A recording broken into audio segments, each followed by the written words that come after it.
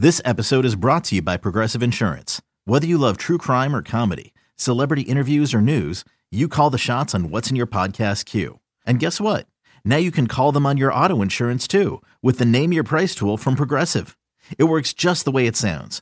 You tell Progressive how much you want to pay for car insurance, and they'll show you coverage options that fit your budget. Get your quote today at Progressive.com to join the over 28 million drivers who trust Progressive. Progressive Casualty Insurance Company and Affiliates. Price and coverage match limited by state law. This is A's Cast Live, your comprehensive look at the Oakland Athletics. Drive to deep center field. Going back, Hernandez at the track, right to the wall. Gone!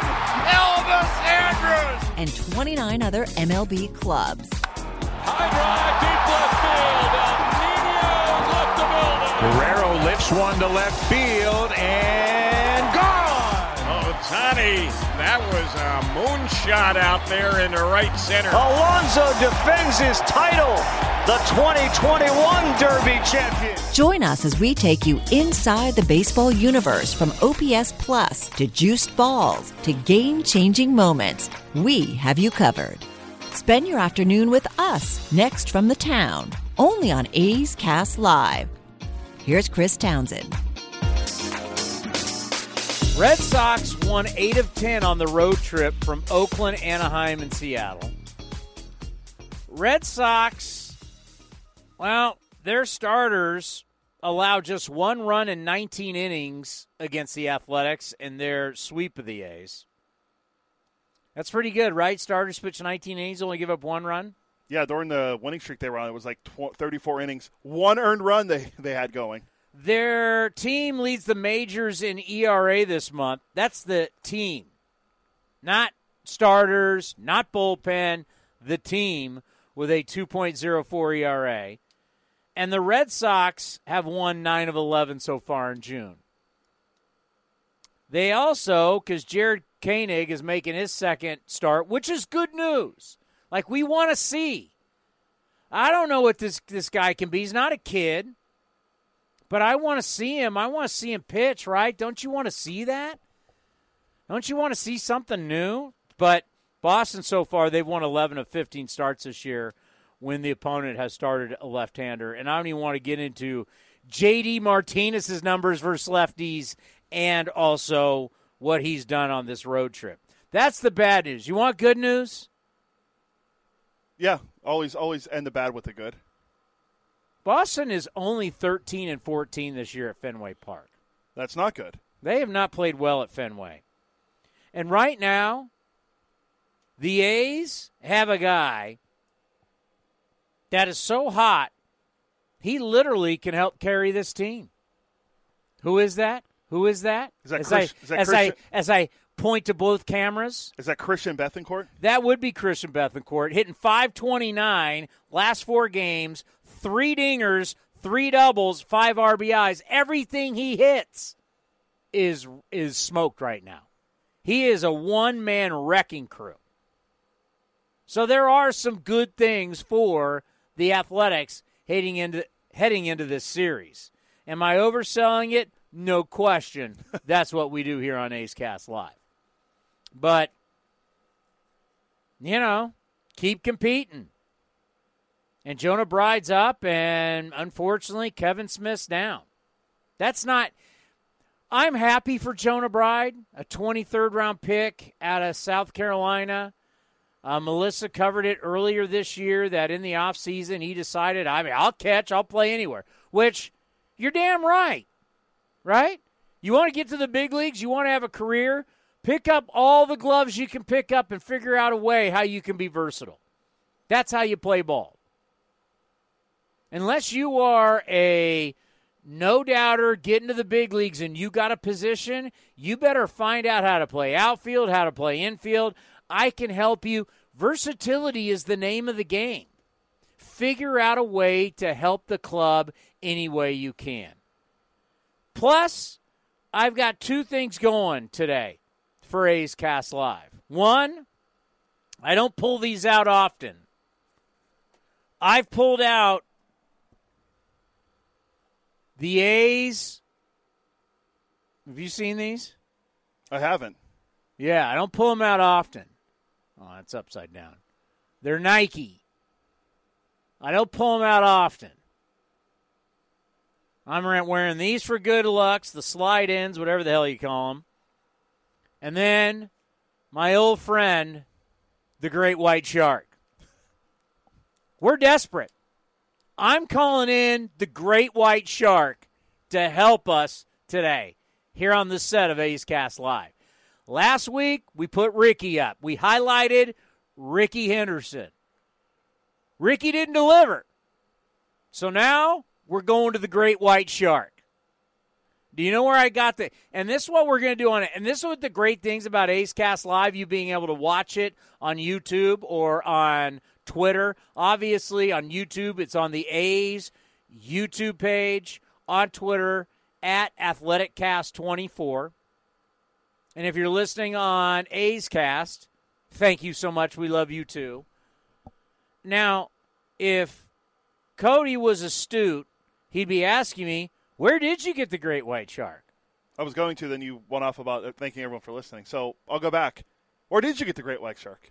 I got this Great White Shark at Universal Studios in the 90s. So it would have been, was that Orlando or is it L.A.? That'd be L.A. Because which one's in Florida then? Okay. Florida has everything that Southern California does, but it's just it's like Florida, especially Central Florida, is essentially Southern California on steroids. They took Disneyland and made Disney World. They took SeaWorld, made SeaWorld. I mean, they've got a massive hotel. I've actually stayed at the SeaWorld Hotel there in Orlando. It's got like a water slide park. I mean, Universal Studios there. Orlando has everything that Southern California has, but just way more and way bigger. But yes, this is from Universal Studios in Southern California. I got it in the 90s. It's actually a koozie. And I remember when I saw it, I'm like, I got to get that. And for years, I had this in my office. I always kept pencils in it and pens and everything. But since we redid this studio, I brought the Great White Shark out from my office in my house, and I'm bringing the Great White Shark in for good luck against the Boston Red Sox. Because you know what? I love Fenway Park. I've been to it a few times. Beautiful. It's historic. Just walking outside. I mean, literally you can be in one of the bars across the street, and it's like 15 steps from the bar to giving your seat. It's like you're in a different world. It's like you're in a different time. You go back in time. You go into the stands, and all the seats are compact, and it's like you can see Ted Williams. You can see Babe Ruth. You can see, the greats of the greats who have all played there. Yes, Carlton Fisk. I mean, I've seen all-time. I've seen Cal. I saw the Orioles one time, and I remember going with my brother and my two buddies going, we're watching Cal Ripken play at Fenway Park. Right? I mean, he's an all-time great. Yeah. Like, I've seen all-time greats at Fenway Park in my time. I saw as, I've talked about how my whole family is for the Townsend side is from Massachusetts. I saw, when I was 11 years old, at Fenway Park against the Angels, I saw two all-time greats that day. One on the California Angels. At that time, I'll never forget, Rod Carew got a double, and when he was standing on second base, the Red Sox faithful, what year would this be? 83? I was 11 in 83? Yeah, you were 72, right? Yeah. Yeah, so 11, yes. I was 11. Gave him a standing ovation because we were there in the summer, and he hit this double, and he was hitting 400. Rod Carew was hitting 400. Check to see if I'm right. It was 80. He was on just a Rod Carew in 83 was on the Angels. It's 83 or 84.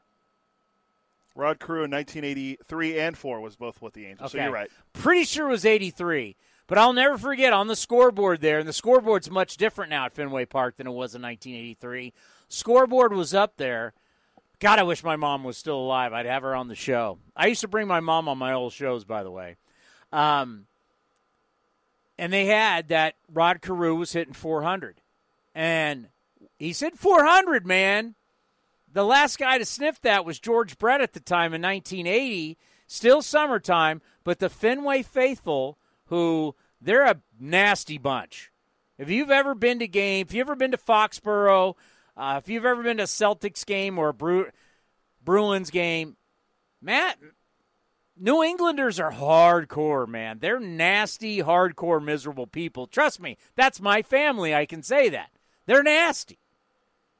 They gave Rod Carew a standing ovation. And also in that game, another all-time great, Carl Yastrzemski had a home run in that game. So I saw Rod Carew was hitting 400. Little did I know, I was 11 years old. I mean, it didn't seem like a big deal. But I look back on it now, Yaz went yard, Hall of Famer, and one of the greatest hitters of all time. Also, Rod Carew was hitting 400 at the time.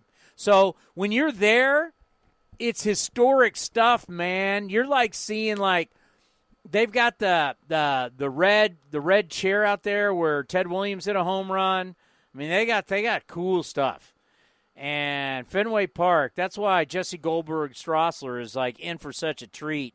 And the fact that his first ever big league opportunity is at Fenway Park is pretty incredible. Got my Pitching Ninja mug. I got to send the Pitching Ninja. I did the Pitching Ninja shirt as we got the Last Dive Bar promoting everybody today. For my hit on NBC, and I guess they were talking about it. We got to get that to the Pitching Ninja. I sent him the one you did before in the said Pitching Ninja shirt, and he appreciated it. So I'm sure he would appreciate the next one as well. I wanted to ask you, by the way, Rod Carew hit 339 in 1983. So the 400 was great, but still hit 339, which is an all-time great number. Is that any good? 339 any good? In today's game, he's already going to be a Hall of Famer. Did you when you saw Cal Ripken play at Fenway, was it during the streak or was it after? After, because it was 99. Okay. Just checking. I don't know if you're going. Was it 99? It was somewhere around there, yeah. Yeah, I think it was, because that was the one of the most incredible trips of my life. I was able to, because I'm fortunate to work in this business, I was able to plan a trip. Not only my brother was married, my two other buddies, Dean Matson and Mark Podesta, if any of you know him. I got us set up in Cooperstown, New York, because as people know, George Brett's my guy. George Brett, and so was Nolan Ryan. George Brett, Nolan Ryan, Robin Yount were going into the Baseball Hall of Fame, and that veterans community, whatever they were called at the time. Also, and I was working at KMBR at the time, and Orlando Cepeda was going in. So you want to talk about a pretty damn good class. George Brett, Nolan Ryan, Robin Yount, and Orlando Cepeda. So I got to set up at Cooperstown. We then went up to Massachusetts to visit our family, went to Fenway Park, then drove down, talk about a big mistake, drove down and drove into the Bronx Yankee Stadium. Bad idea. Bad idea. But then went to Yankee Stadium. It was David Cohn's next start after his perfect game against the great Indians team. And then we went back up to Cooperstown and saw the Hall of Fame inductions, which I highly recommend to anybody. It's one of the greatest weekends of all time. If you're a baseball fan, it's heaven. All the Hall of Famers are there. I walked down the street and physically bumped into Tom Seaver. We turned the corner together. I bumped into Tom Seaver. God rest his soul. Tom terrific. Yeah. I mean, not Brady. We bumped into each other, and it's like, oh my, hi, Tom. And he just kept walking. Hi. No, you literally run. Pete Rose was at the end of the street. There's one long main street. The Hall of Fame's on one end. Pete Rose is on the other. We went and talked to Pete Rose. It's insane. Said hello to Juan Marichal walking down the street. I mean, it's like the Hall of Famers, they're everywhere. And then after that, we went back down to Queens and went to a Mets game. And probably one of the coolest parts of the story was at that time where the U.S. Open is played in tennis, Flushing, they were doing all the reconstruction. So we went in, and it was wide open because it was a construction area. We had a case of beer. Went all the way to center court, like everybody's got hard hats on. We went into the champions locker room, like we're not supposed to be there, right? we're just a bunch of late 20 idiots who, once again, not married, no kids, so we could do a trip like this. Only my brother was married, but he was just newly married. And we went into the you go in there, and you're looking, right? It's Borg, McEnroe, Connors, Laver, like they have all the oil paintings in the champions room of all the U.S. Open winners. And we're in the champions locker room at the U.S. Open. Then we went to center court, went up to the main suite, and watched two guys play tennis. One guy was in a wheelchair. He was some professional. He's on, I don't know what the tour is or whatever, but he was, you're at center court watching these guys play and practice and everything. This guy was amazing. He's in a wheelchair. Whack, whack. It was, and we sat there, and because we were there hours before the Mets and the Pirates would play. Oh, that would have been a great game.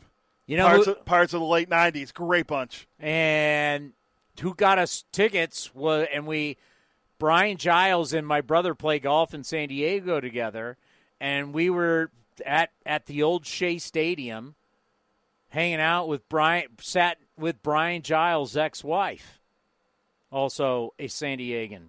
And so, talk about that trip. Hall of Fame, Fenway, Yankees, Shea Stadium. It was incredible. Manhattan, partied in Manhattan. Couple things. Did you bump into Tom Seaver, or did Tom Seaver bump into you? He's a big dude, so I think he bumped into me. Did he say sorry? Did you say sorry? No, I was just, I can't remember. I was just like, oh, my God, it's Tom Seaver. And I remember I went, hello, Tom. He said something to me, and he just kept walking. I mean, it was like no big deal. I'm just trying to figure out, what the etiquette. I got to remember, dude, Tom said sorry. Seaver, because we see these guys as old guys, right? I want to say how big he was. He was a big dude. He seemed like a big dude. Oh, they don't have his height. But I literally, we touched. He, 6'1". 6'1". He seemed larger than life. It's Tom Seaver. But he's Tom Seaver. I know exactly who he is, right? He's walking. So we came around this corner, and I was kind of coming up the hill, and because there's the main street. Do it for this camera. There's the main street that's the Hall of Fame, right? And the Hall of Fame's on the end. And everything kind of filters back down towards the lake. It's like a little Lake Tahoe. And you see that Oswego, whatever it is, the lake, and they have the main hotel that's right on the water with the golf course. That's why it's like a little mini Tahoe. You can do boat rides. Now, I'm going to recommend that you go in the fall. The leaves turn. It's absolutely beautiful, and the leaves are turning in the Northeast, and it's not very crowded. When you're there for Hall of Fame weekend, oh, my God. But when you're there in the fall, you can just – there's no summer vacations. No one's bringing their kids. Kids are in school. You can have the whole Hall of Fame to yourself and be there. I'm serious. You got to go for days. You can't do it in one day. There's so much stuff to look at. You can only do it there for one day. And I've been very fortunate because of my grandfather and stuff of my grandfather's there. They've taken us down below because I've gone other times with my family back in the day. But the hotel on the lake is great. But the fact that I was kind of coming up the hill, we were coming around the corner, and we bumped into each other. The great Tom Seaver. But that's what you get. Stan Musial, they dropped him off all at Trolley's the night before. The dinner's there, and we were there. Stan Musial got out of his trolley and started playing the Take Me Out to the Ball Game with his harmonica for the entire crowd. It's like everybody's friends. Your friend, Stan Musial, no longer with us. But it was incredible. If you ever get a chance to go to an induction ceremony, it's going to be packed. You're going to spend some cash, but it's highly worth it. Sam Musial, the only guy to have the same amount of hits on the road as he did at home. And I plan on going, arguably one of the greatest stats of all time. And arguably one of the greatest hitters of all time, if not the greatest Cardinals player of all time, although people argue Rogers Hornsby is a pretty good player too. But I'm going to go in a couple of years when Ichiro goes in. I think Beltre's in that same class too. He might be the year before, but it's like Ichiro and – I'm trying to forget who else is going to be on that When did Ichiro retire? Has Ichiro retired? Yeah, I remember his last game was. Are you sure? I was there in Japan. That was that was his last game. If you remember, I was the only person live. I don't know what the Mariners were doing at the time, but I was one of the only humans broadcasting live from the Tokyo Dome as Ichiro. I'm sure the Mariners have, but we didn't see them. I don't remember seeing them, but. Ichiro came back out after the ceremony with Bob Melvin was there, and then I did the play-by-play of Ichiro coming out to the entire crowd. I was there. Did he officially retire then? Yeah, that was his last. That was his last official game. So that was 2019. So 5 years. 5 years would be 2024. And in that class, when we look to see who just some of the guys would be up for their first one. I'll tell you whether they're Hall of Famers or not. Okay. Bring it on. Beltre. Oh, no, first ballot. Joe Mauer. I believe he's a Hall of Famer. I would not bet first ballot. Okay, so for some reason, it's actually not. It's the next year then. It's for Ichiro. Let me see. If it's 2025. Now, if Ichiro's not going in, I give Mauer a better chance. Because remember, it's all – there's a game. There's a science to this. Okay. Dustin Pedroia. No. CC Sabathia. Yes. And then Ichiro.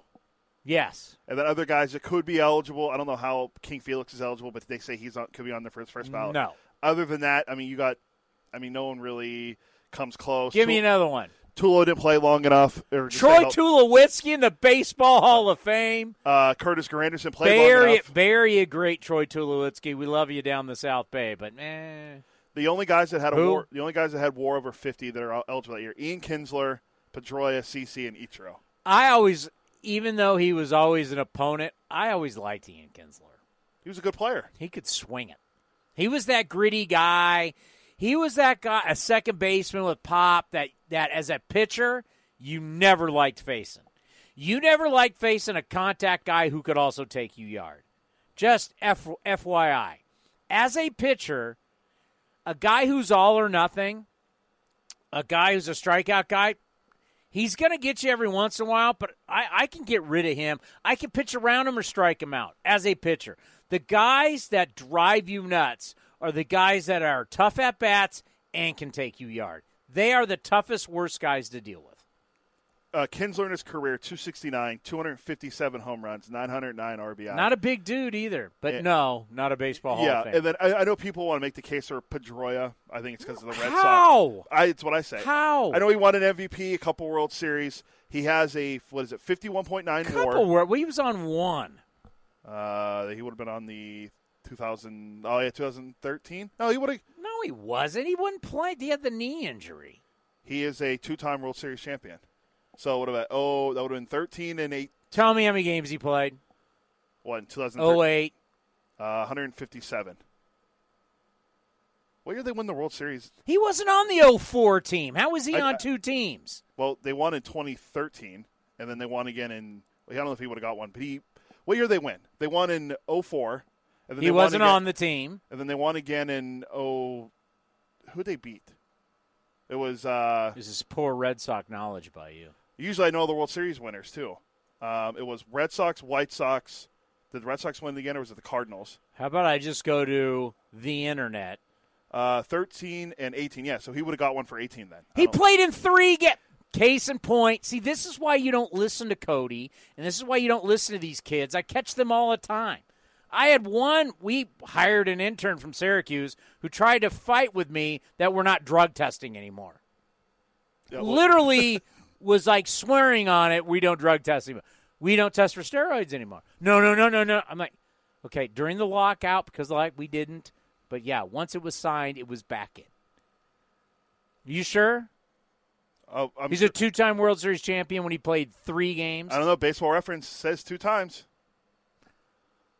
Oh, I'm sure he got a ring, but you're really going to put him as a 2-time? You have the same ring with Wainwright. Remember, Wainwright was hurt the year they won the World Series in 2011. And they only say he's a one-time World Series champion. He's a World Series champion. The years that he closed. Yes. Yeah, he doesn't get 2. So it picks and chooses when you're a world.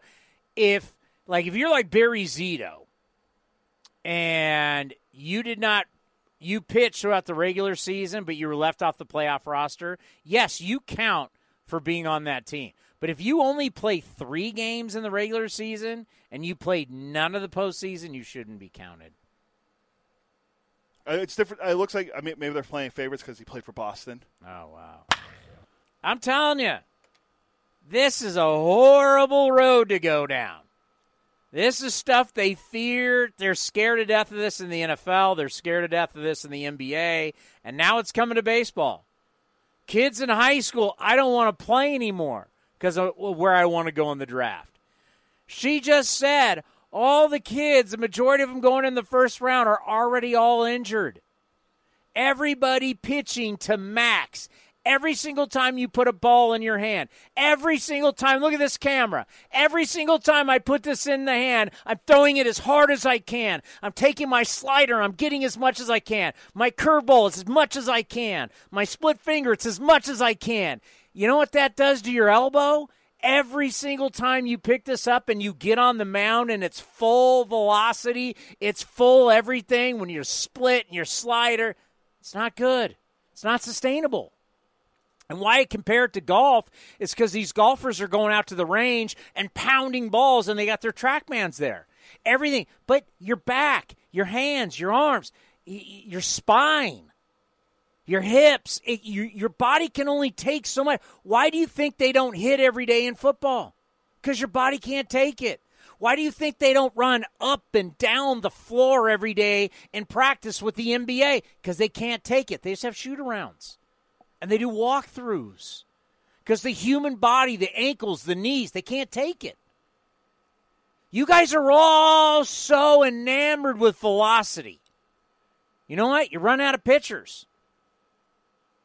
Ask the Tampa Bay Rays. Cody, Cody, you've been in on this. The Rays and the amount of guys that they've got hurt. Kittredge, another guy. Nick Anderson hasn't returned. They've got so many guys since 2018. They're turning and burning these guys. Hey, that's great for the Rays. Is that good for the humans? Is that good for these guys' careers? Oh, you pitch till your arm blows, he's gone. You pitch till your arm goes, he's gone. They're a factory of injured players, and they don't care because they feel they'll just find another guy to replace you. So, and give you context, the Rays since 2018 have used 93 pitchers overall. I think that includes position players. As a good team. Yeah, that's 10. Not like a bad team like, hey, we just got a bunch of crap guys and we're kind of just trying to find people. What's crazy is that's not even the most. That was 10th most. The Mariners have used 100. But the Mariners have been a crap team. Yeah. You're going to bring me up who's ahead of these guys are not teams competing to be in the postseason. So far this year, including position players, so our good friend Brett Phillips, Maverick, they've used 28 guys already this year, and we're in June. That is, I think it's the second most by guys, third most in baseball. For context, the A's have used 26, including position players. The Astros have the least. They've only used 18 guys. The Yankees at 19. Where are the Astros and the Yankees at?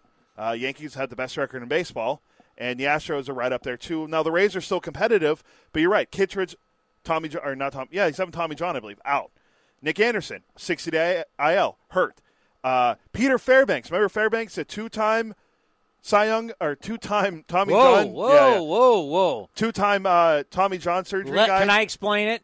The big lurchy-looking guy that they had coming out of the bullpen in was 2020. Funky. Yeah. And he had he always moved his legs on the mound. He's on the injured list. Luis Patino, who throws hard, he's on the injured list. They have so many guys on the injured list. It's unbelievable. They have they've already used 12 different starting pitchers. They have 11 pitchers, even including guys in the minor leagues, on the injured list this year. 11. And they've used 28 guys this year. Well, 27 if you include Brett Phillips. And now we're talking about high school kids. Are you going to have college pitchers who go, I'm not going to play in the regionals. I'm not going to play in the super regionals. God knows I'm not going to pitch in the College World Series. That's coming. So what do we have? We have a bunch of workout warriors. That's what they become. They become workout warriors. They don't become ball players. There is something to actually playing the game and having instincts. It's like pitchers. We're teaching all these guys to come in, and I can hear people going, these are just a bunch of old men. No, you're not teaching them how to actually play the sport. You're teaching them how to work out and be great at throwing bullpens. These throw factories, you see it all the time, the videos of these kids that are at these. I saw one about this one. We have one here in the Bay Area down in Morgan Hill where every kid is just trying to maximize velocity. There's no hitters at the plate. There's no competing going on. It's just, how do I throw the ball as hard as I can? And Look at how many guys. I mean, look how many guys are hurt going into this draft. We're already drafting hurt players. The majority of the kids taken in the first round this year have already had some type of major injury, really, which is Tommy John surgery. Yeah, the number one prep kid, Dylan Lesko, who's a righty, had Tommy John surgery, and that's why the left-hander, Brandon Barreria, who's going to be probably a top 10 pick, he's not going to play. He sat out the rest of his last 2 months of his senior year this year. Good luck. Casey Mize coming up with the Tigers. Where's he? Tommy John surgery now. They're all. Why would you even give a pitcher money? Steven Strasburg. Oh God, here we go. Since he signed that contract, won the World Series, he's pitched 31 innings. Yeah, and as an ERA, close to 7. He's on the injured list again. Yeah. 7 years, $245 million. World Series MVP. Terrific. He's been in the major leagues 13 years. How many years has he made 30 or more starts? What? Strasburg. In what? His career? In his career, 30 or more starts in a season. 2, 3? 3 times. Yeah, nothing. No 3 volume. times. Volume, folks. Volume. We got what do we got coming up next? Jesse Goldberg Strassler's coming on. He's doing Kotze's media scrum, so it's going to be a few minutes. That's fine. I'd like to take you back to Arizona, out by the pool. We stopped by a really cool cigar bar, and they have these in Arizona. It's amazing. It's a full bar, but it's a cigar bar. So everybody's in there smoking cigars. It's a full bar. It's not California. Remember how cool that place was? What was it called? Oh, in Arizona? I'd have to look it up. It was the Fox or something like that? Wasn't it with the Fox? There was a fox out with a cigar. That was their logo. Yeah, but I can't remember the name of it was. Super Scottsdale. Super cool. I had a few cocktails. Super cool spot. I had a few cocktails on me by then. And then we went back and sat by the pool and smoked cigars and had this debate. How much you liking Kenny Rogers, the gambler's career now that you know what's going on? I mean, he has a nice longevity. The volume of his career. I mean, volume is something that's dying in our sport. Like how big, like in 5 years, if we're going to have players who are skipping pitching in high school and college, limiting them in the minor leagues, and guys are giving you less and less, as you've already bet me this year, not one guy will have 200 innings. In 5 years, how many pitchers are you going to need to get through 162 games? Well, we did the math. How many outs was that? It was like 4,300 something outs. And that's not counting extra innings. Yeah. I think your idea of the 20-man, I mean, we're already at 14. What is it? You're going to need 17? You're going to need 18-man staffs, 20-man staffs? What are you going to – with the amount of position players pitching right now, it's like every day. It's like every single day. What's his name? Frank the Tank just threw the slowest pitch in the history of baseball. Frank Schwindel. That's A's legend, Frank Schwindel. It's like every day we have position players pitching. It's a mockery. Yeah, the position player thing is – then you got the issue that happened in Lowe's 2 weekends ago with the Dodgers where Dave Roberts didn't know you had to be down by 6 runs to bring in a position player. It's a joke. And the Mets were pissed about it. The Mets are like, you're giving up on the game? You're the Dodgers. You have the best offensive base when you're only down 5. We had one team. 6. You had 2 first-place teams. One team was giving up in the game, and the other team, who normally would be like, great, they've given up, we've won, went, no, you need to keep playing. Yeah, it would be different if it was the Mets playing the Orioles or them playing the Pirates. But I want to dispute. Okay, picture this. It's Friday afternoon when a thought hits you. I can spend another weekend doing the same old whatever, or I can hop into my all-new Hyundai Santa Fe and hit the road. With available H-Track all-wheel drive and 3-row seating, my whole family can head deep into the wild. Conquer the weekend in the all-new Hyundai Santa Fe. Visit HyundaiUSA.com or call 562-314-4603 for more details. Hyundai, there's joy in every journey. You and what you just brought up. What did the age? Yes. Yep. I when is that? When was the last time that was updated? I mean, they update this pretty frequently because it has like manager success rate and attendance and all that stuff. If you're looking at the A's average age for their hitters, it is 28.9, so 29. Their pitchers. That's not counting Piscotty. Well, he played in a game, so he would be included. Wait, is that counting everybody? Yeah, that includes everyone that's played this year. We're 28.9. I think we're older. So 29, and our pitchers are 28. I don't think you know how this is calculated. Is this current roster? Is it everybody who's played for the roster? How is it calculated? I would assume it would be everyone that's played because it's 2022. It has the attendance. It has the age, payroll, the time of our games, which our time of our games is 3 hours and 2 minutes. Because I got a lot of 30s. I got a lot of 30s guys. Bethancourt 30. As of right, like look at the team right now. Bethancourt 30. Vogt 37. Elvis 33. Matt Davidson. Is Matt Davidson included in this thing? He's 31. Tony Kemp 30. Jed Lowry 38. Yeah. How can you tell me our average age? I got Chad Pinder 30. Yeah, you can throw in Pache at 23, but look at Ramon. If you're saying it's 28.9, Ramon's 27, Barrera's 26, and you got Jonah Bride 26. You know who skews it down if you include who? Other than Pache, who skews it down dramatically? Nick Allen's 23. And how many games did he end up playing in? What is the average we are right now? We have to be over 30, the average age of our position players. on the roster right now. We have to be at least You're talking about the 28 man right now playing in Boston. Yes. I'd say probably close. 30? Close to 30, yeah. I mean, who's the 30? The youngest guy right now would be Pache, 23. I mean, if you took Pache off our roster, our average age is 30. Our youngest guy would be Luis Barrera at 26. That's it. Him and Bride, 26, and then two more 27-year-olds? That's it. Ramon, you want to throw in the pitchers? I mean, their average age is 28 according to. We only have two guys under 28. We got Puck and we got Zach Jackson. Acevedo 28, Blackburn 28, Irvin 28. Whoa! Adam Aller 27. Don't forget he's up here. Yeah, he just got here. Austin Pruitt 32. Lewis 30. Where's Sam Selman? Did we send him down? He was 31. Yeah, he was Lou's 30. I mean, this is an old roster. Jared Koenig's 28. It's an old roster. Cap's 28.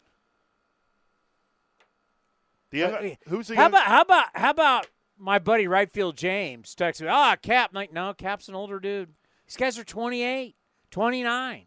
These guys are not a young baseball team. That's why I want to see young players. I want to see more young players. And what we're going to have to start getting into is calling this whole minor leaguers got to be there for everywhere because they got to get seasoned. They're like a steak. You got to put seasoning on it.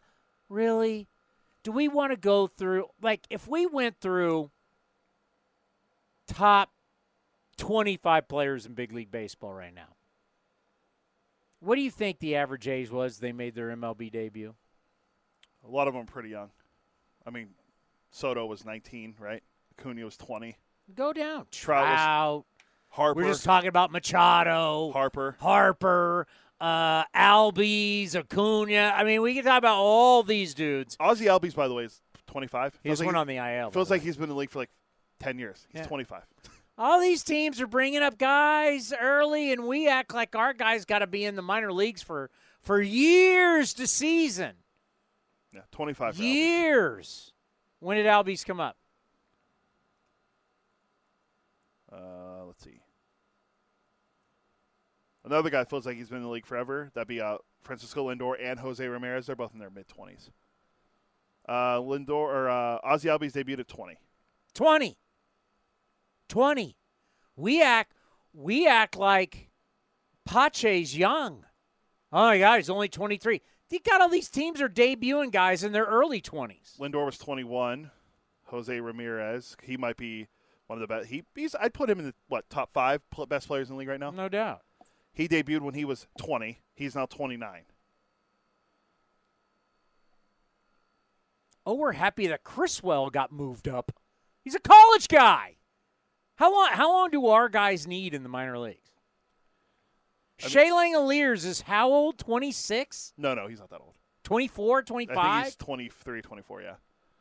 Okay, Albie's been in the league since he's 20. Yeah. You know who the youngest pitcher to debut for the A's was this year? Or pitch in a game for the A's this year? That'd be Adrian Martinez, who was 25. Then Castellini, who pitched in 3 games, is 26.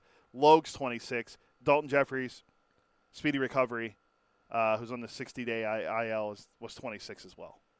Machado, he debuted when he was, Machado 19? Was 19. Harper was 19 too, I think. Fernando Tatis Jr., and I know we're comparing them to the best guys, but Fernando Tatis Jr., he appeared at 20. Vladimir Guerrero Jr. He would have been 20, maybe 19. He appeared at 20. I mean, I am tired of hearing about how all our guys got to get all this damn seasoning. I think there is a old school. That's why I mentioned putting the committee together to help change things.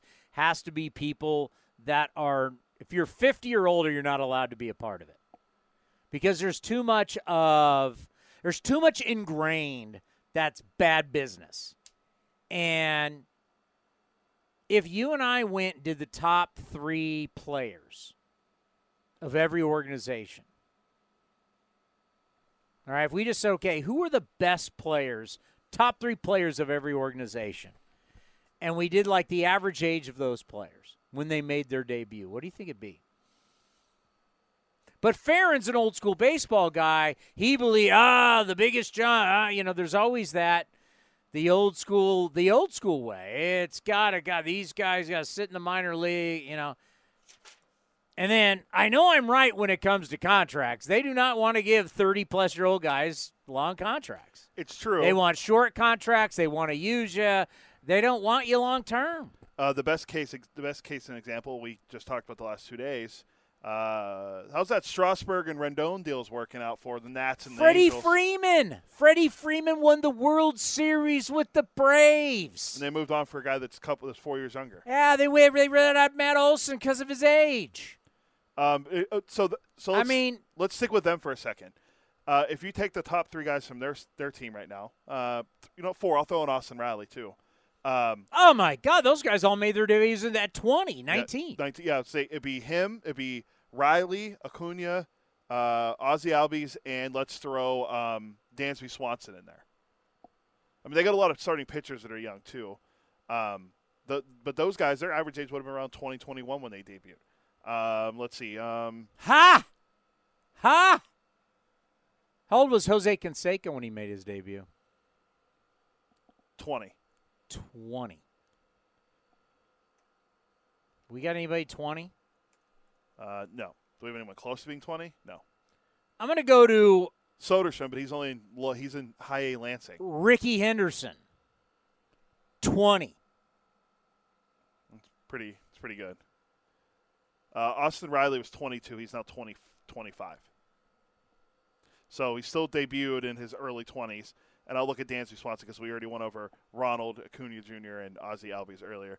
Dansby Swanson, when he debuted, was 22 as well. Remember, number 1 overall pick in the draft from Vanderbilt traded for Shelby Miller from the Diamondbacks by Dave Stewart to the Braves for Shelby Miller. Debuted at the age of 22. He's now 28. He's a dark horse potential top 5 MVP guy. Mark McGwire, college guy, USC, 21. 22. And I want to go to one more guy who, God, he spent. Who else played on that team with him? There were 2 guys. One guy's in there. Will Clark had to be. He was right. Will Clark played like a day in the minor leagues. The Thrill. By the way, Will Clark and Mark McGwire, hard to believe, their wars are very similar. Will the Thrill was up at 22.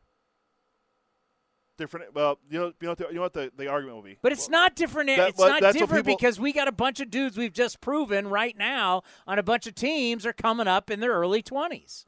Here's a guy. This guy can never stay healthy, But when he does, the team's really good.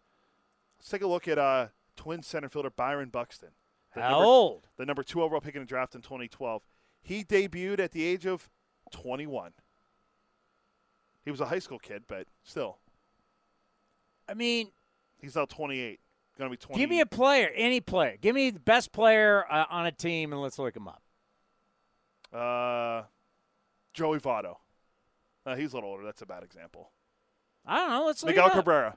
I think Cabrera's, 19 or 20? I don't think Joey Votto's would be 26.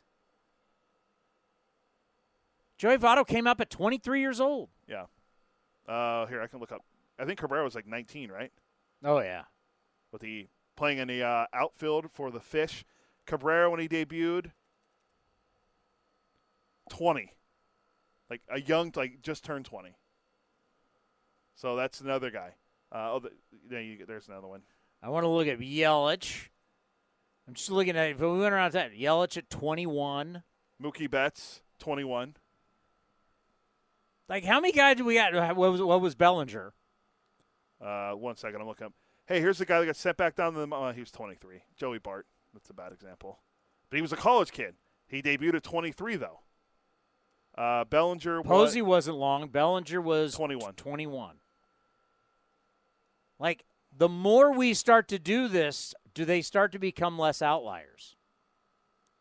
We're also looking at the best of the best, too. Posey was 22. Well, also, how long is your career going to be? How long is your career going to be? And how long can you just rely on, let's face it, if we went to 2012, 2013, Cespedes was a random get. Donaldson was a random thing. I mean, Donaldson was the 4th guy of a trade who spent forever in the minor leagues and just blossomed out of nowhere. I mean, how often can he count on that? Not often. How old's Langoliers? Langoliers is 24. He'll be 25 in November. He's 25. He was a college kid drafted a year after Joey Bart was drafted. It was him and Adley Rutschman. Rutschman made his debut already. He was a college kid, too. Now, he was number 1 overall pick in the draft. He was a 1-1. But still. Looks like, what is Rutschman? Rutschman's 20. Adley Rutschman, I think, is 22 now, maybe. Maybe 23. Never mind. He's 24. So there's your outlier.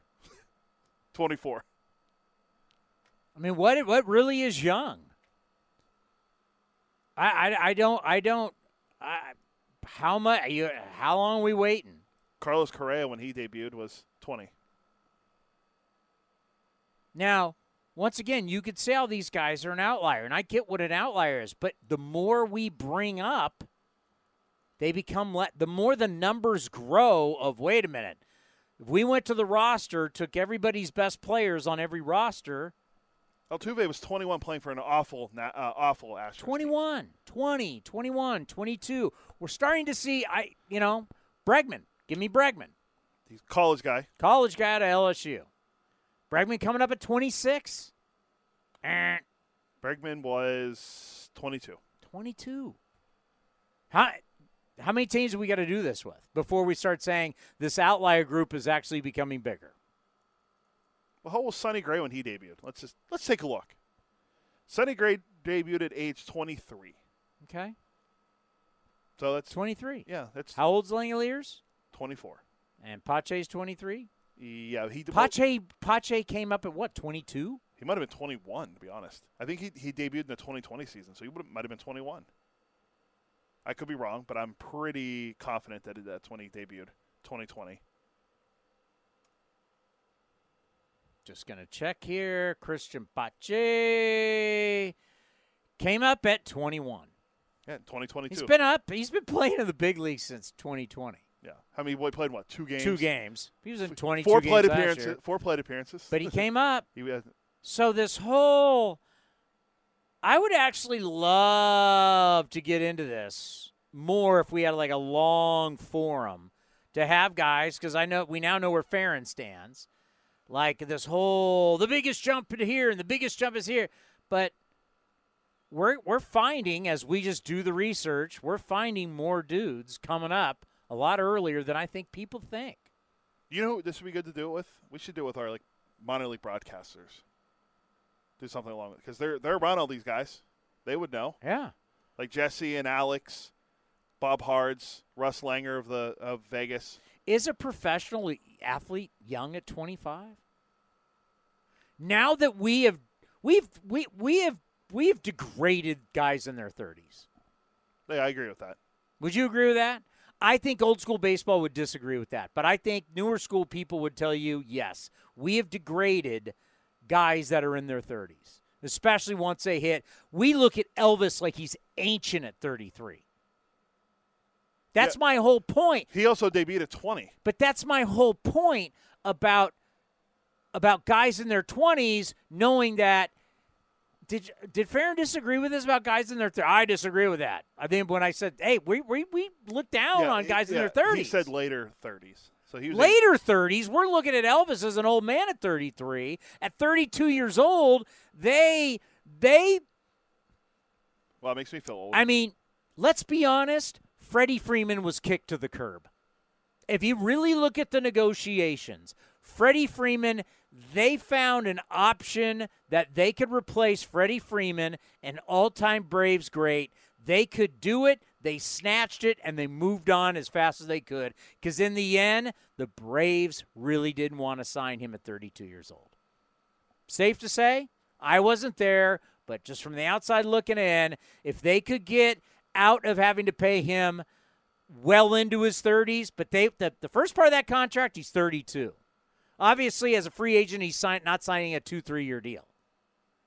We do not want to sign anybody once they get into their 30s to more of a long-term deal. So if that's the case, I got to get them in their 20s. But if you're now telling me, well, we got to let them season in their 20s, how long do I got these guys for?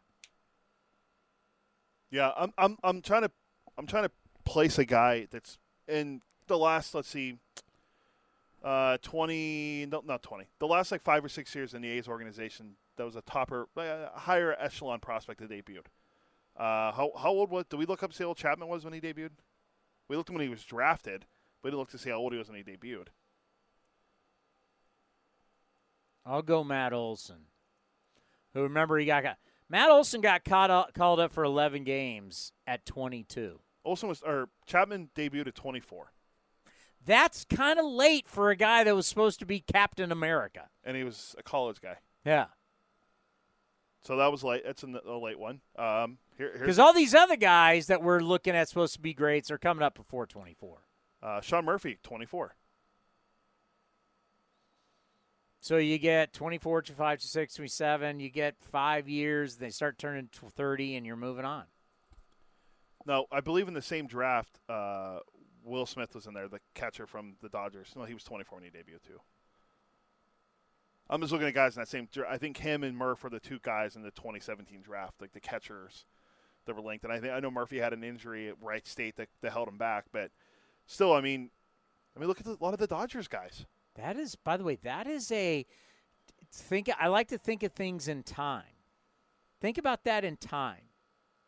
So basically, you get drafted out of college. Your window – that 24 is really a big number for you. Because if the lights haven't gone on by 25, now what are you thinking? Yeah. Will you ever debut? Will you ever get your shot? If you're 25? I mean, I would start thinking that if you're not up yet. You're a higher draft pick or you're – But the old thing would be, he's only 25. He's 25 years old. You enter your prime. What is your prime years? 28 to 32? Dude, you start entering your prime at 26, 27? Because you're telling me by 31, 32, guy's now old. So when is your prime? Like I looked, 2016 draft, the A's number one pick was the 6th pick. It was A.J. Puck. He's 27 now. 2017, I think, was Austin Beck, if I'm not mistaken. Yep, Austin Beck. He just got promoted to Midland as a high school kid. 2018, Kyler Murray. He's playing quarterback. Yeah, that's the Kyler Murray one looms large. Let's just call it what it is. Kyle Murray looms large Because how old's Kyler Murray? 20. Let's see, Kyler Murray, 25 maybe? Maybe 24. He'll be 25 in August. So 25. Kyler Murray should be in the big leagues, playing for you in the big leagues right now. 2019, I believe that was Logan Davidson. Yes, college kid, who right now he's 24 years old. And where is he? I believe he's at Midland. He's 24 years old in Double-A. Let me just double check. Midland Rockhound stats. So he's now in that 24-25. I mean, Jonah Bride did have a nice climb through the system this year. He went from Double-A to Triple-A to the major leagues. But he's not a guy that – It's Jonah Bride. He's not a guy that, you were thinking like, oh, this guy's going to be the future of the organization when he was drafted in the 23rd round. Let's see.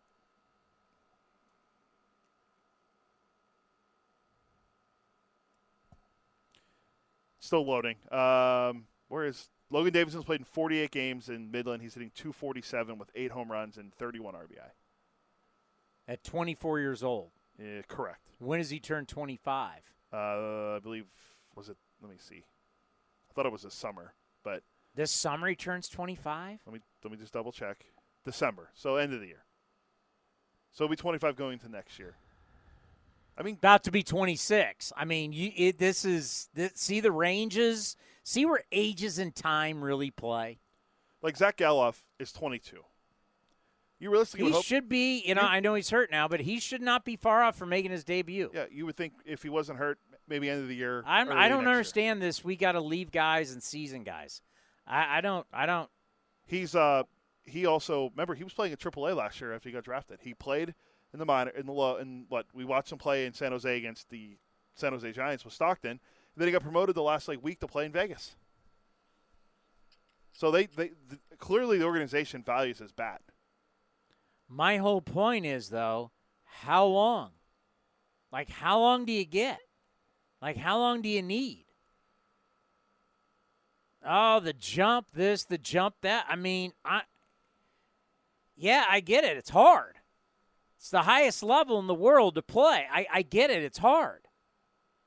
But, you need the right players to win. I'll tell you what, it's harder to earn a living as a golfer than it is a Major League Baseball player. You think there's guys that have come out as they get older, they'll survive on tour. But the guys that are making the big money and the guys that are winning the majority of the tournaments, they weren't coming on tour for the first time at 26 years old. The top dogs come out early, and they're players. Wasn't Tiger like 18 or 19? Tiger could have played coming out of high school. Tiger spent 1 year. 1 year. Phil won a PGA Tour event while at Arizona State. So Melissa, come on. Melissa mentioned this yesterday. Keep an eye on Garrett Acton because he throws high 90s. How old? He just turned 24 today. Happy birthday, Garrett Acton. Then he's right about that age. Yeah. He'll probably, if he comes up later this year, which Melissa said, he's just got promoted to Vegas. Happy birthday, Garrett Acton, left-handed reliever or right-handed reliever, bats left, throwing 98. We'll probably see him. You would hope. Let's just look at some Yankees. Because I know you're such a big Yankee fan. You're a Yankee honk, so I got to take care of your I believe Yankees. Aaron Judge was a little older when he debuted, though. Giancarlo was 20. Well, that was with the Marlins. 20? How old was Aaron Judge? 24. That's kind of old. Yeah, well, he was also a college guy. Yeah, but that's kind of old. Because he wasn't a top pick. Well, what pick? He was a first runner. What, late pick? First round, 32nd. So it was a supplemental guy. Drafted by who in the 2010 draft out of high school? Drafted by the A's. The A's in the 31st round. Obviously, he didn't sign. And now he might be a guy that gets It would be one thing, million. too, if we'd had a bunch of dudes that had been traded and they've gone on to play. Like, oh, my God, what did we trade for Marte? Luzardo. And? Wasn't it just Luzardo straight up? No, I think there was more than that. I thought it was just Luzardo. I'm pretty sure it was just Luzardo. Just it was straight up. Exchange for Jesus Luzardo, 1-for-1. It's not. We haven't traded guys that have gone on to do anything, and the guys that we have lately. There's one guy that has. It's Jonah Heim. Jonah Heim. And he wasn't.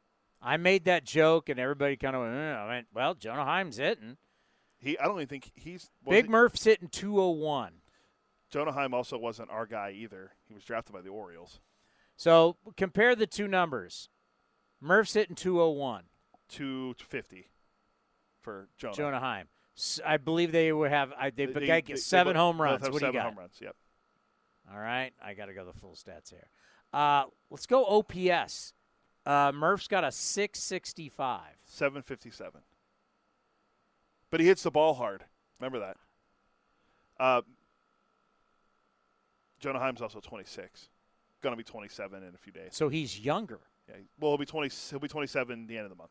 Yeah, he's younger. Murph's already 27. Yeah. And Murph he'll be 28 in October. It's just pointing out when you look at how organizations work, draft picks, international signings, guys coming through your system, going through a pivot, going through a rebuild, restructure, whatever. How do you view it? What do you have in the system? And I thought Mike asked a very fair question. Well, who have you traded away to be good all these years? And I'm like, who? Yeah, there's not many.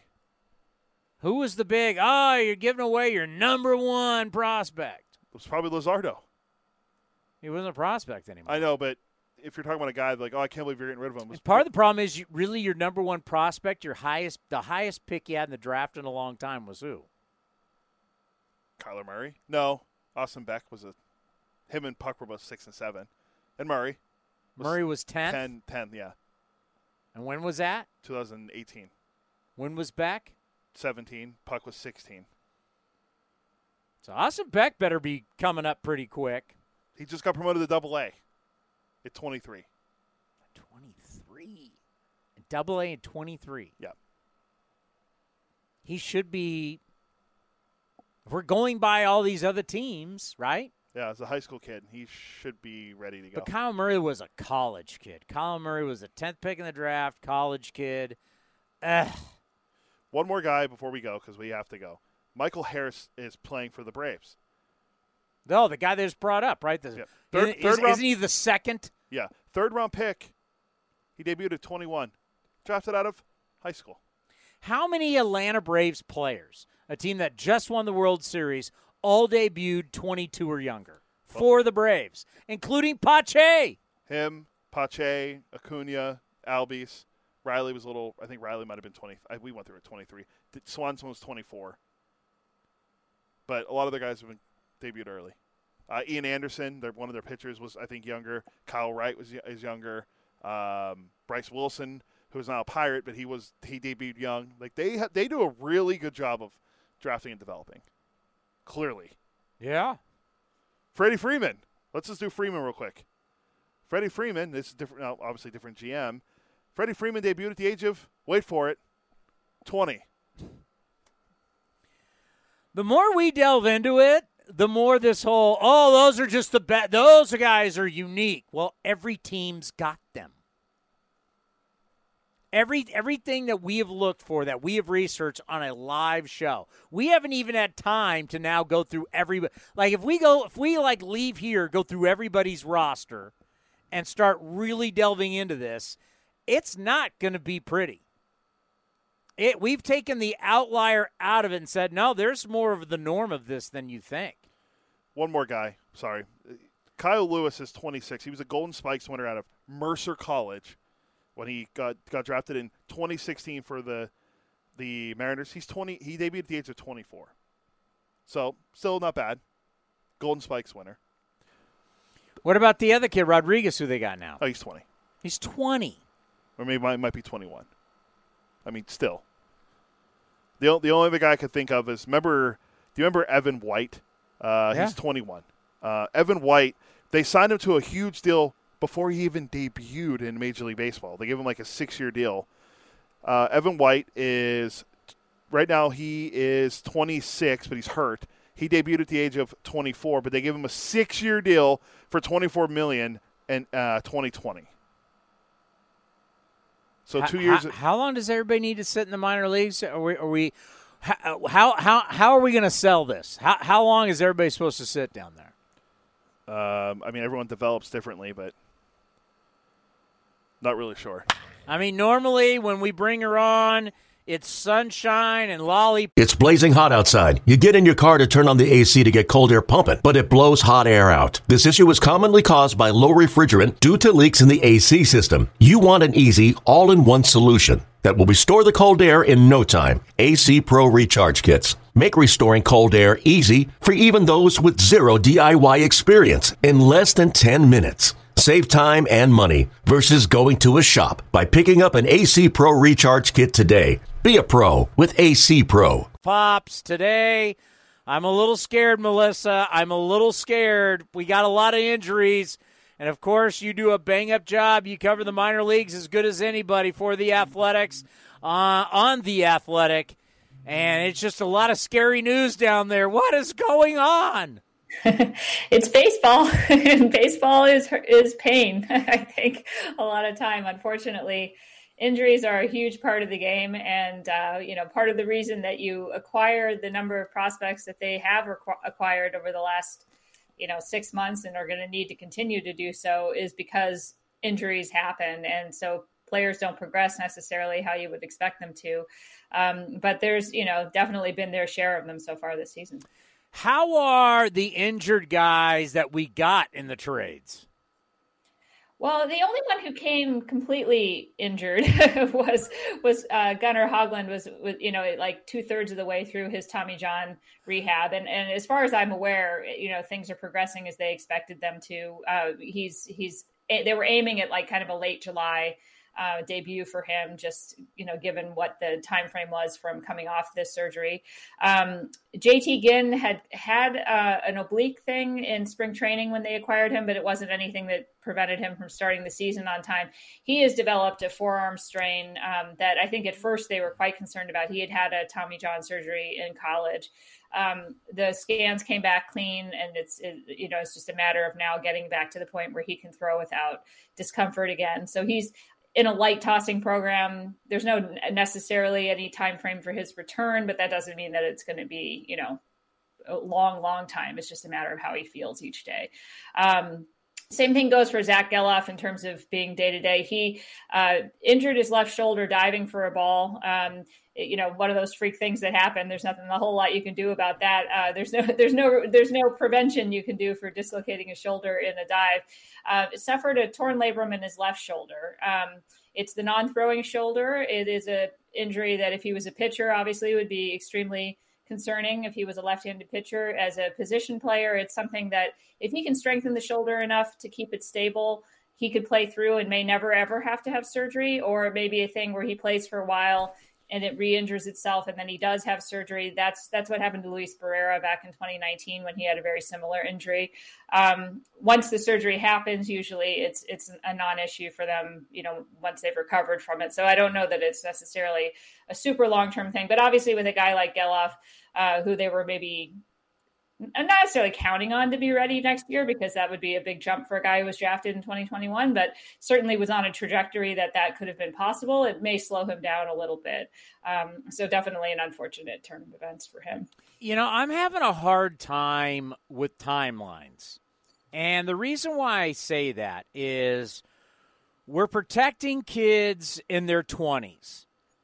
And then we're realizing that all these organizations really don't want to pay guys in their 30s, and they don't want to make long commitments to guys in their 30s. So we protect and baby guys in their 20s, and then don't want a whole heck of a lot to do with them in their 30s. What really is the window of a career now?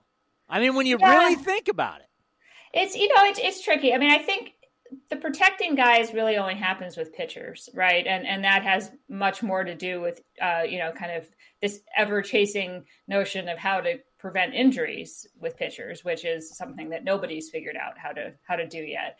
And I think as we continue to add more spicy breaking balls and high velocity fastballs, that the injuries that we thought we could prevent from keeping guys on strict pitch counts and throwing every so many days are going out the window just by the sheer force that we're putting on these guys' arms. I think there's going to be a lot of kind of looking back and, maybe at this year you start to see like Paul Blackburn is among the WAR leaders, for American League pitchers right now. So is Martin Perez. And these are not the guys that you would have expected based on pure stuff coming into this season. But the wear and tear that you're sort of seeing from some of these new elite pitches may be taking their toll a little bit. But, kind of going back to the idea of timeline, I mean, I think nobody develops guys with the idea in mind of when they're going to pay them necessarily. In the A's case, they're going to, they use their players until they can't afford them anymore. And depending on who the player is and when that comes, it is what it is. But all organizations are looking for are the window of when that player is the best player that he can be. And every player is a little bit different. I mean, a high school player coming in is probably going to take longer to get to the big leagues, just by virtue of the fact that he didn't have 3 years of college to really build up his skills, and he's a little bit younger. So a Max Muncy, for instance, in Stockton is going to move along a lot slower than a Zach Geloff, who was drafted one round behind him in the same draft because he was 3 years of Virginia under his belt when he got to pro ball. But that isn't necessarily with salary in mind. It has a lot more to do with the skills they've already acquired to that point. Once they get to AA, regardless of their age, I think then's when you can really start to see, okay, this player is getting to a point where you know who he's going to be or who you think he's going to be when he gets to the big leagues, and you can start to plot out this is when he's going to get there.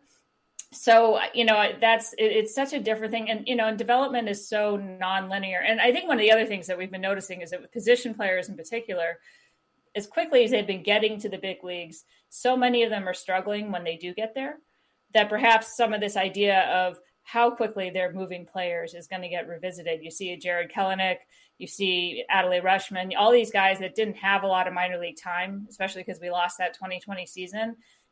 They got to the big leagues and it was a whole new world on them, and they hadn't really accumulated the skill level yet that they needed to get to sustained success at the big league level. Joey Bart in San Francisco, I think you've seen a lot of the same kind of thing. So it's not an exact science. And I think that's part of the frustration, is that I think when everybody thinks they figured it out, new things pop up. And the pandemic itself and the development of players right now has so skewed how we're looking at them that I think timeline has really just shifted on everybody. All right, I want you to play me, and I'm a caller. So A's lose. Right now you're 20 games under 500, and I call you up, and I go, hey, Melissa, it's Chris from San Jose. I'm tired of watching this. This doesn't work. Who is down on the farm that realistically can help this team this year and next year? That's a good question. I think you've seen a lot of them already, and the fact that they haven't necessarily clicked right now does not mean they're not going to click for you later. I mean, you look at Sheldon Neuse, right? In the April that he looked like he was going to be a big part of the A's future, fell off the table in May, had to go back to Las Vegas. And since he's gone down to Las Vegas, he's hitting the ball hard again. That whole hard hit rate completely fell off the table in May and early June in the big leagues. And now in a lower pressure situation, perhaps he's working on something. Things are starting to come back. So, some of the guys that people are frustrated with right now, you can't completely discount them. Obviously, Nick Allen is a guy I think is going to be an impact player for the A's. I've talked about him a lot, and I think he will come back at some point and be there. I'm really, really excited to see what Jonah Bride can do. He's not a kind of player you build your lineup around, but I think he's a guy that can have a very subtle impact on a lineup because he can see a lot of pitches. He has quality at bats. He gets on base a lot, and they haven't had a lot of that. They've had a lot of contact, relatively speaking, but they haven't had a lot of really good at bats where they're driving up pitch counts early on. They're getting on base and turning the lineup over before the fifth inning. That kind of thing has been really lacking, and he's a guy that can really help stretch a lineup for you. I think Adrian Martinez had a nice debut start, and I think we'll probably see him again once the trade deadline comes and perhaps Frankie Montas is somewhere else. So I think it's a lot of the guys you haven't seen. One reliever I think we will see by the end of this year is currently in Double-A is Garrett Acton, throwing up to 98 really regularly, missing a ton of bats. He's a guy that I think, like Zach Jackson, can kind of appear out of nowhere and suddenly be a setup guy, maybe even a closer in a very short period of time. So I would definitely keep an eye out for him. That sounds good because power arms, the A's need a lot more power arms. Jonah Bride, I can see Last Dive Bar, who's one of our sponsors, already coming up with the T-shirt, Here Comes the Bride. I can just see it happening now. I know you've been covering this because I read you in the offseason where all of a sudden Jonah Bride's now going to catch, and he's going to do anything he can to get to the big leagues, which a lot of guys should pay attention to. You should try everything. Versatility is key in our game with lack of bench help, and we got 8,000 guys down the bullpen. Guys that can play a lot of different positions can help you with your lack of bench depth. And I got his numbers hitting 347 so far with a 1,024 OPS in the minor leagues. I know you've been following this. You got to be really happy because you saw this coming all the way back this offseason.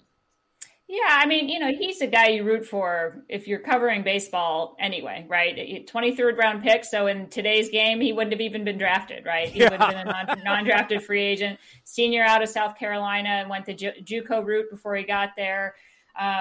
He's the kind of guy that, I think Ed Sprague said it really well.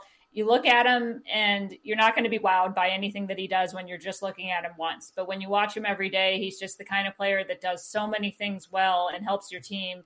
And what he can do with the bat is really special. Ed had started monitoring the amount of contact hitters make on fastballs in the zone in the A system last year. And Jonah was the number one hitter for that in the entire A system. That included the big league roster last year. So that included guys like Matt Olson and Mark Hanna and Matt Chapman and everybody else.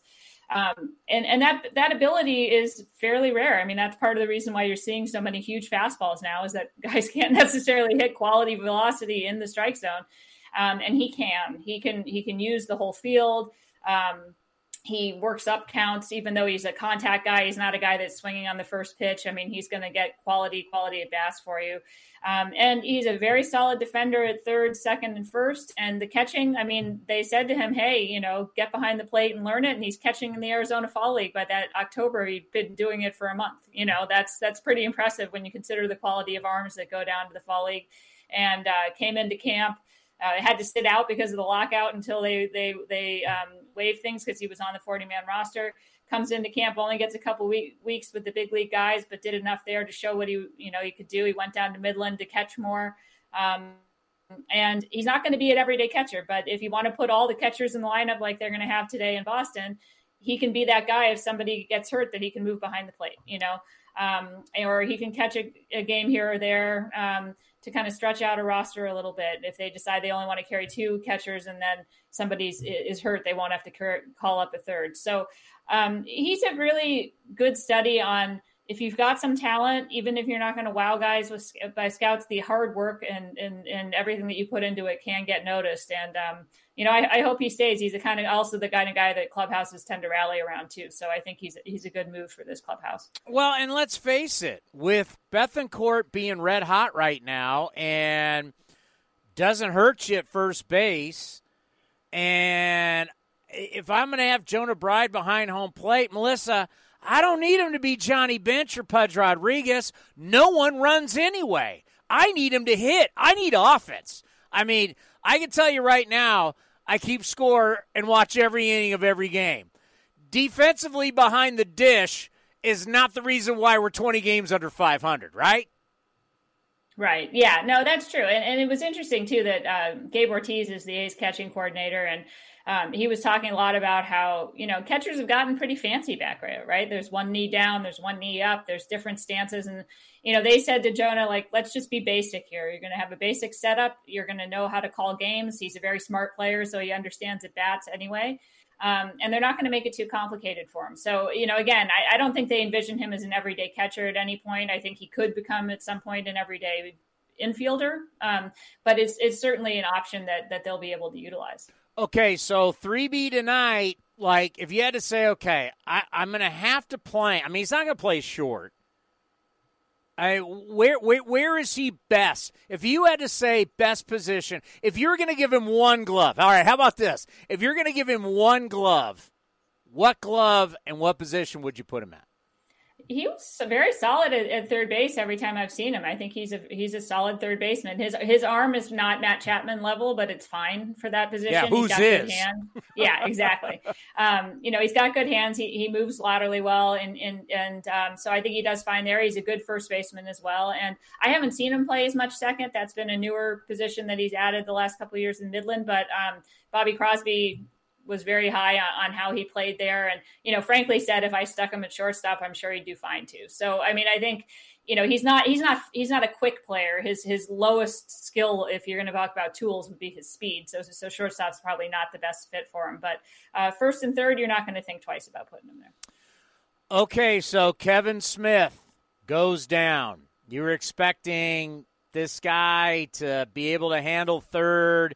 Obviously, a natural shortstop, could fill in at short if you needed, if something happened to Elvis. Pache, we know how this season has gone. If you had to pick the most disappointing guy so far at the big league level for the Athletics, who you expect to be a part of your future, who would it be? Yeah, and I mean, I think that's a tough call. I think both, obviously, Pache and Smith have been disappointing in the sense that they haven't been able to hit. Now, they both had not been able to hit in their stints coming into this season when they were with the teams they were with before. So I don't know if it was a huge shock. And again, as I think if you look around the league, rookies around the league are having a difficult time right now. And I think that does speak to the development that those players lost in 2020. I will have to say both Pache and Smith have not allowed their struggles offensively to carry over defensively. I think for the most part, they've been above average defenders, which is what you kind of expected when they came in. So I think that's been solid. I think for Smith going down to AAA the same way with Sheldon Neuse that I mentioned earlier, the idea of going in a low pressure environment to make some changes, because I think for young players, it starts to get really big on them really quickly. I think it is disappointing that neither one of them has run away with the position yet, and given the run that they've been given as starting players. But it's hard to be disappointed with young players. I mean, I think you can't count on them to be the centerpiece of your team. That's why I think in the past you've seen that the A's have worked their young guys in around a veteran lineup, and why I think they did bring back Jed Lowry and Stephen Vogt and all these kind of guys when people were like, well, they're going young, why would they bring the veterans in? But I think it's important for young players to not have to feel like they're carrying a team, because this isn't basketball and they're not the number one pick, and you can't build an offense around one particular guy. So it's a process, and hopefully they'll be better for the struggles. I think with Pache, he's making hard contact. So I think Smith, it's probably his numbers are more reflective of the contact that he's made than with Pache at this point. All right. I've had something waiting for you. How long have you been covering the minor leagues? Since 2004. All right. This article came out on ESPN.com. How one pitching prospect could change MLB draft forever by not pitching. Mm-hmm. We have seen in football, we have seen players not play the end of their season in the rivalry game, back out of bowl games to get ready for the NFL draft. Basketball, seen it. Now what's going to happen if we get into this with baseball? Yeah. Right. What are we going to do now in baseball if we've got kids, and we're going to get into this today, where everybody's becoming workout warriors. Mm-hmm. Everybody is getting their body in the best possible shape. They work out. Look at the numbers on StatCast. Look at the number on TrackMan. Look at the numbers on Hawkeye. But the actual in-game competing, not so much. What's going to happen, especially to pitching, if we've got guys that are doing this with the draft? Heck, they might come to organizations and they may say to general managers, agents, hey, listen, I want my guy only pitching so much, and this is why, because of the injuries. Does stuff like this limiting the volume of players scare you? Yeah, I mean, so it's interesting that Brandon Barreira is the pitcher that they talked about, and we actually did an article. So my main job is actually as an editor for our minor league coverage and our draft coverage for The Athletic, and one of my writers, Maria Torres, has been covering Brandon, for about a year now, and he made the decision to shut down early, about a month and a half before his high school season was going to end, in part because, frankly, almost every good pitcher for the first round in this draft has gotten hurt so far. And I can't imagine what would be going through the mind of a young pitcher in looking at that. And I think in pitching in general, because so much of what teams are scouting on does have to do with the TrackMan data that they're getting and bullpens and maybe less to do with the in-game results. You almost sort of saw this coming. The reaction around the industry was fairly mixed. I mean, I think some people understood it and other people felt like it was a reflection perhaps on the idea that this kid isn't ready to compete, and I don't know that they're getting advice from adults. And so putting anything on a kid, I think, is unfair at this point. But I think we're going to have to wait and see. I don't know that it's going to be as big a trend perhaps as what that article made it out to. I do think in general, the fact that we did have, and I hate to keep going back to this idea of 2020, but we had an entire season that was lost on every single level, at least half of or all of for that year. For pitchers in particular, that was a year that they didn't get the innings that they were going to get. So I think you're seeing as many injuries as you're seeing, in part because innings had to click up so much last year and then this year on these guys that the strain was coming out. So there are a few unique variables in there. That being said, there is a lot lost when you don't play. And I think you see that with the international system the way it is now, and players from the Dominican in particular are showcase players as opposed to actually playing. Whereas you look at some of the other countries like Venezuela that have actual high school baseball programs, they're a lot more game ready when they get to professional baseball. But there's a big difference between being 16 and having 2 years in the Dominican Summer League and being 18 or 19 or even 21 in some cases and not having a lot of game experience and having to come right into professional baseball. So I do think a lot gets lost with competitiveness. One of the reasons that Jared Koenig is a guy that I, was really excited to see, and also I think is someone that has been able to have the success, is because he's had to compete for literally every shot he's ever had, right? Here's a guy, he got drafted late by the White Sox, and then they didn't even offer him a contract, so he didn't get to turn pro. He had to play, independent baseball for 4.5 years. He had to go to Australia. That shows a certain level of competitiveness and willingness to try new things and be aggressive that you don't necessarily see if a guy's been sort of protected in the way that some of these kids get protected early on. And I do think it helps you when all of a sudden you're in a tough situation on the mound and you're going to have to will your way through it as opposed to just stuff your way through it, if that makes sense.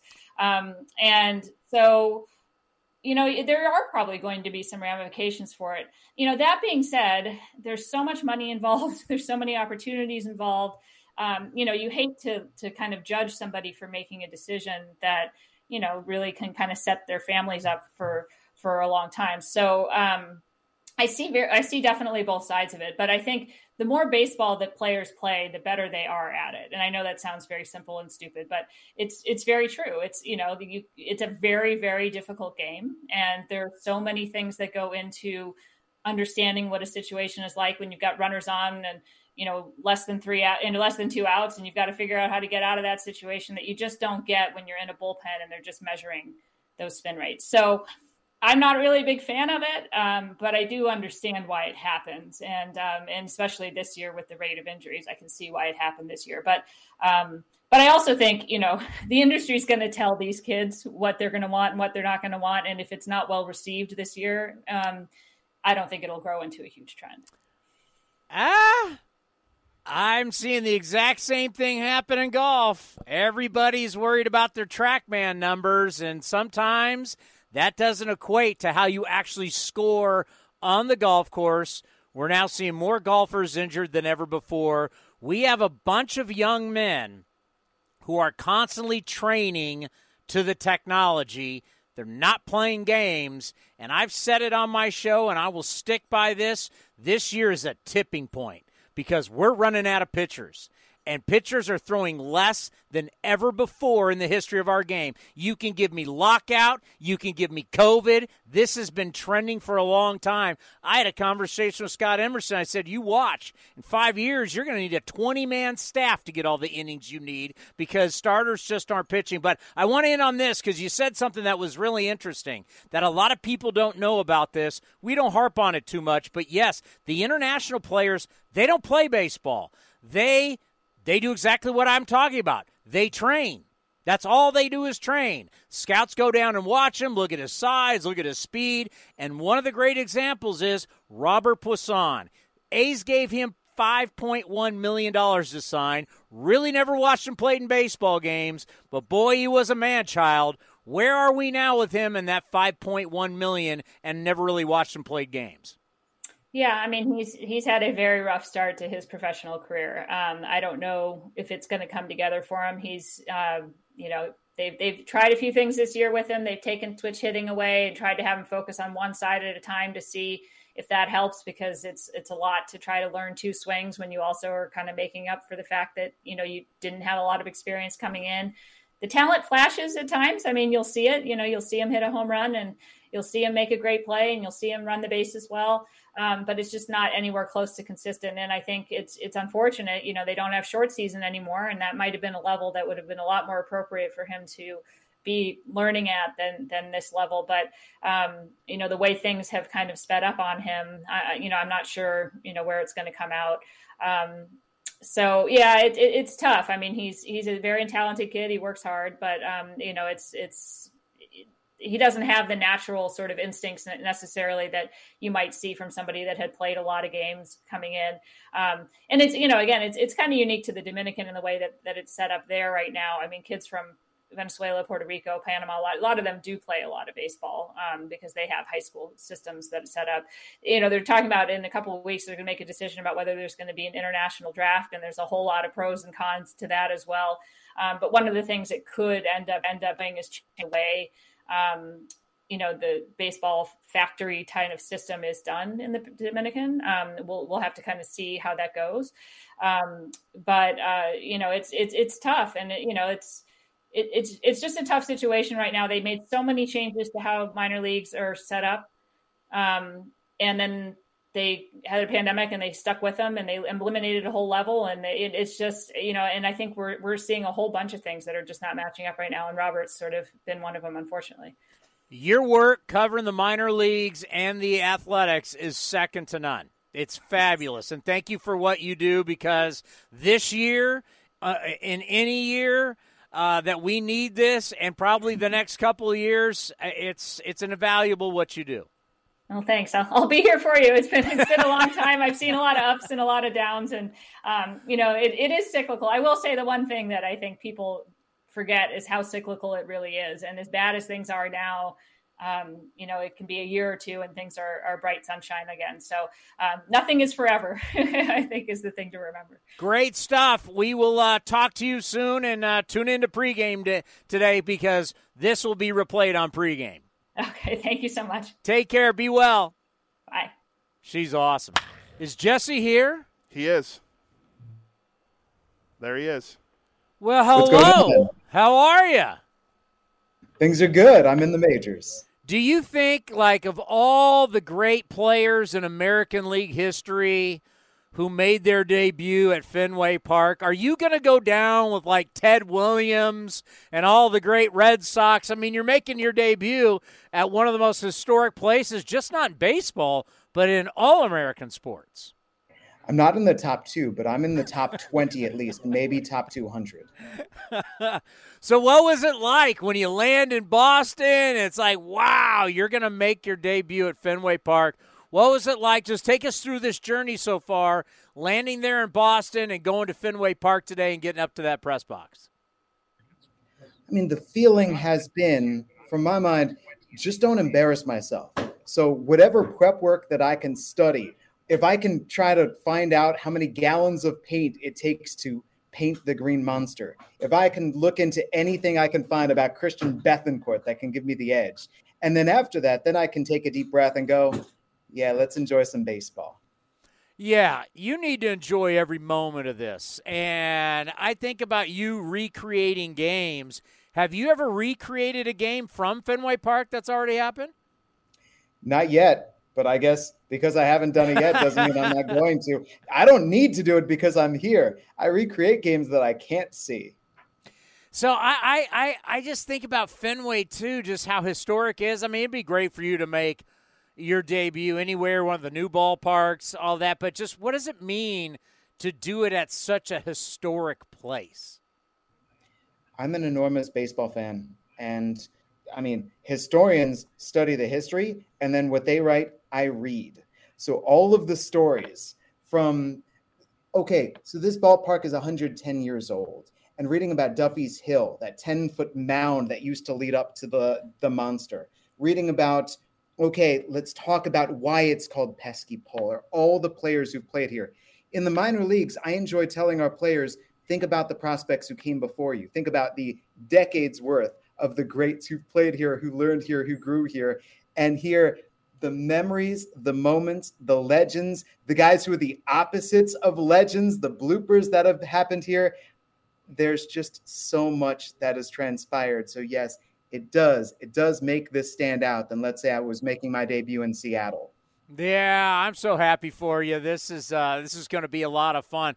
By the way, we appreciate the Lug Nuts gear that you sent us. We've been repping it here on A's Cast, and I've also done it for my TV hits on NBC Sports California. We want to say thank you for that. We're giving love to our Lug Nuts. Daddy, you rock. Both of you guys. I appreciate you going a little bit nuts with us. So how is it down in Lansing these days? Things are good, especially with Tyler Soderstrom warming up. Lawrence Butler caught fire recently. There's legit talent. And we got to see that with Jeff Criswell, Hogan Harris, Austin Beck getting promoted, Denzel Clark coming into Stockton. These are the beautiful days in Michigan in June. This is when you want to play baseball, and we're seeing some pretty darn good talent start to poke its head up. When you see Soderstrom out there on the field and it compared to everybody else, is there real? And I've been reading the minor league reports. Obviously, he is doing well. But when you look at him as he's getting bigger, as he's growing, becoming a man since being drafted out of high school, out of Fresno, are you starting to see like, yeah, this is what a big leaguer looks like? So I could see flashes of it in April. I could see it in an at-bat. And here's what really stands out. You'll see a pitcher start to get a little cocky because they'll strike this guy out with a high fastball, strike that guy out with a high fastball. He gets ahead of Tyler, no balls and 2 strikes, high fastball time, and Tyler whacks it out of the ballpark. Same thing. Breaking ball away strikes out this hitter. Breaking ball away strikes out this hitter. Tyler takes him out to left center. We're searching for the consistency. That's the big thing for any player in the minor leagues, especially at the lower levels. You want to see it at bat after at bat. You want to see it game after game.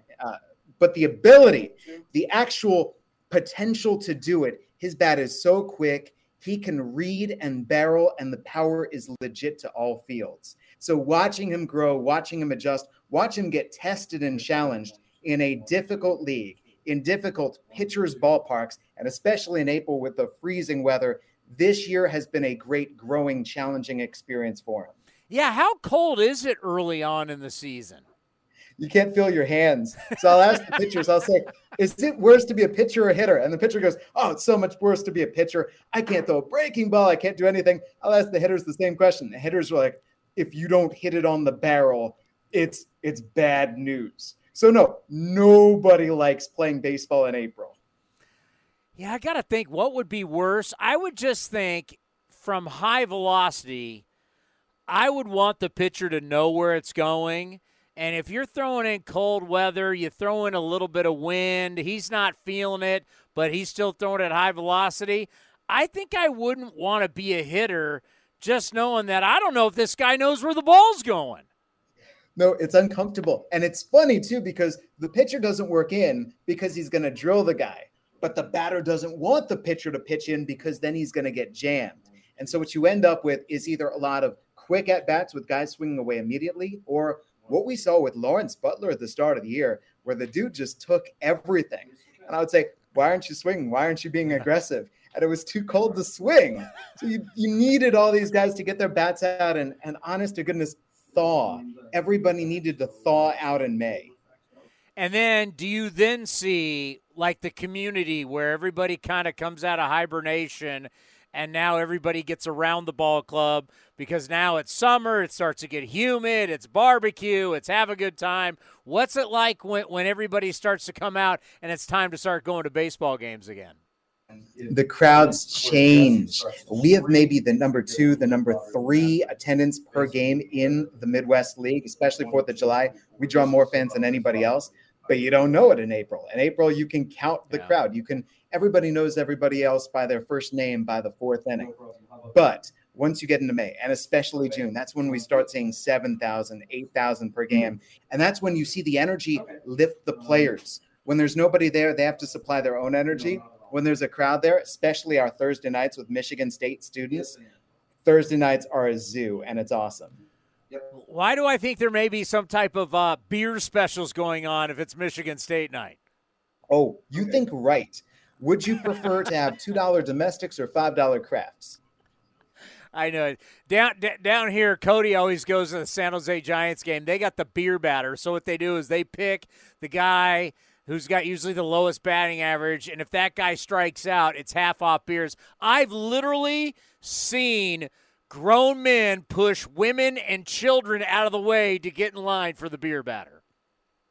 It's really incredible. We've got the beer bats too. Yeah. The other thing too is if you're looking for a date, you can always find a date on a Thursday night in Lansing. Oh, I love it. It's a cheap date too. $2 beers. Hey, you want a Bud Light? All right, give me some sleepers down there with Lansing right now. Who are some guys you go, yeah, he might have a shot. What do you know about Drew Swift? Nothing. Okay, 8th rounder, Arizona State last year, Gold Glove winner, best defensive shortstop in all of college baseball. Fastest guy in the Midwest League. If he gets on, he can steal any base that he wants. He's already scored from first base on a single earlier this season. So the glove is awesome. The speed is awesome. Prototypical leadoff hitter. He gets on, pretty easy to drive him in, and Austin Beck drove him in virtually every time. Keep his name in your back pocket. The guy he reminds me of in Lansing, whom we saw and now made it up to the majors as the fastest guy, is Tim LeCastro. We'll see if he can hit even better, but like we're talking dynamite speed, and the defense is legit. I really think that people might have slept on Tyler Soderstrom because the injury stopped him from catching. You know his name, then he got slid back down. He had a tough April. The bat's not going anywhere. That bat is going to be just fine. We were talking Thursday. What do you know about the name Blake Beers? I've said during the minor league reports, if this guy ever gets to the big league level, I see some merch. I see some sponsorships going his way.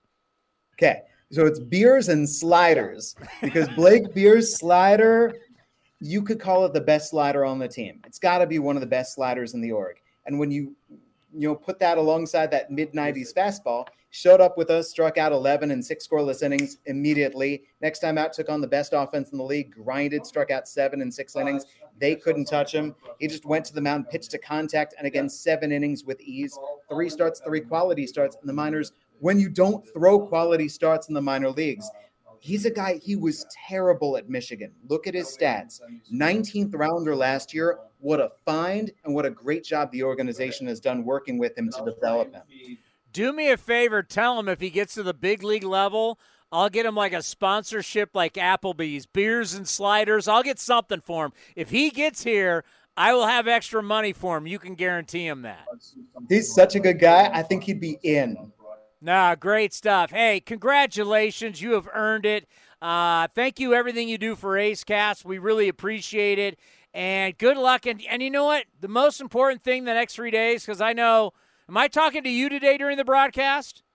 Yeah, you're talking to me, top of the cast. So I'm going to have you for two. Enjoy. Enjoy every moment of it. You've earned it. Chris, thank you so much. Appreciate it. Shout out my man, Cody. Love it. Take care.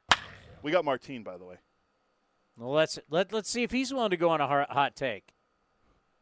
You ready, Mark? You ready to say Dave Roberts is on the hot seat? I mean, based on, they've built up great records over the years, but I mean, between the failed, World Series attempts and how they're going this year with the Padres catching up, I mean, I think it definitely, I think it's certainly something that's on the minds of people in LA right now. Yeah, it's actually been brought up, and I think for us, because we're in the division, I mean, a lot of people were shocked by Joe Maddon getting released, but then I think us in the division were like, hey, man, you got all this talent. You're spending all this money. You've now lost all these games. He was brought in to not wait to win, to rebuild to win. You've replaced the guy that hired him. I mean, they're built to win now. You're not winning. So, like, when you really think about it, you're like, I'm not so shocked. Like, people shouldn't be so shocked that some people got to make these decisions to jump ship. I mean, if you're built to win now, what is the future if you're supposed to be doing it today? Yeah, I mean, it's all about where you're at and where the expectations are. I mean, the Dodgers, you look at them coming in, and basically everybody picking them to win the World Series. And I mean, if they don't win the division, I mean, that's a total disaster based on the expectations. So it'd be interesting to see how the second half goes for them and how they kind of respond. Their pitching staff seems to be in shambles too.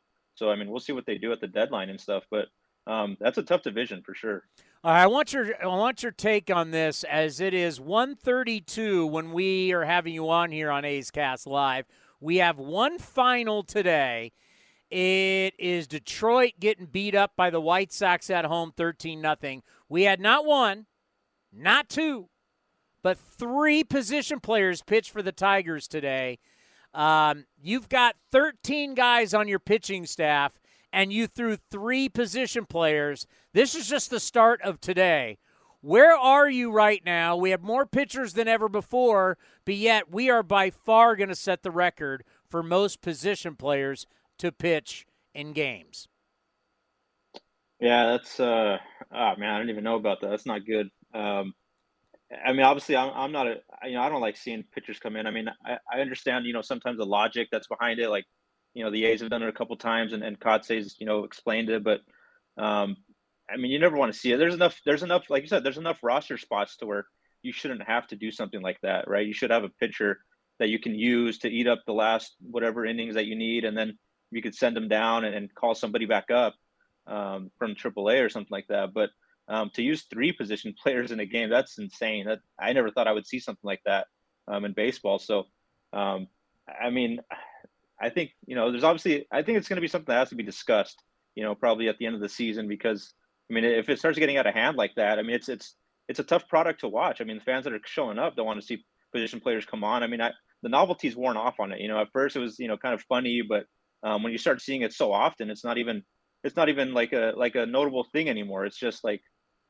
whatever came in to pitch, an inning, and it's not, the game, I think, definitely suffers when it happens that often like that. All right, I'm not going to give you my opinion. I want to hear yours first. When you start hearing about all the different players used, when you start hearing about all the different debuts, and this is all going to be highs for the A's this year, how do you feel about that?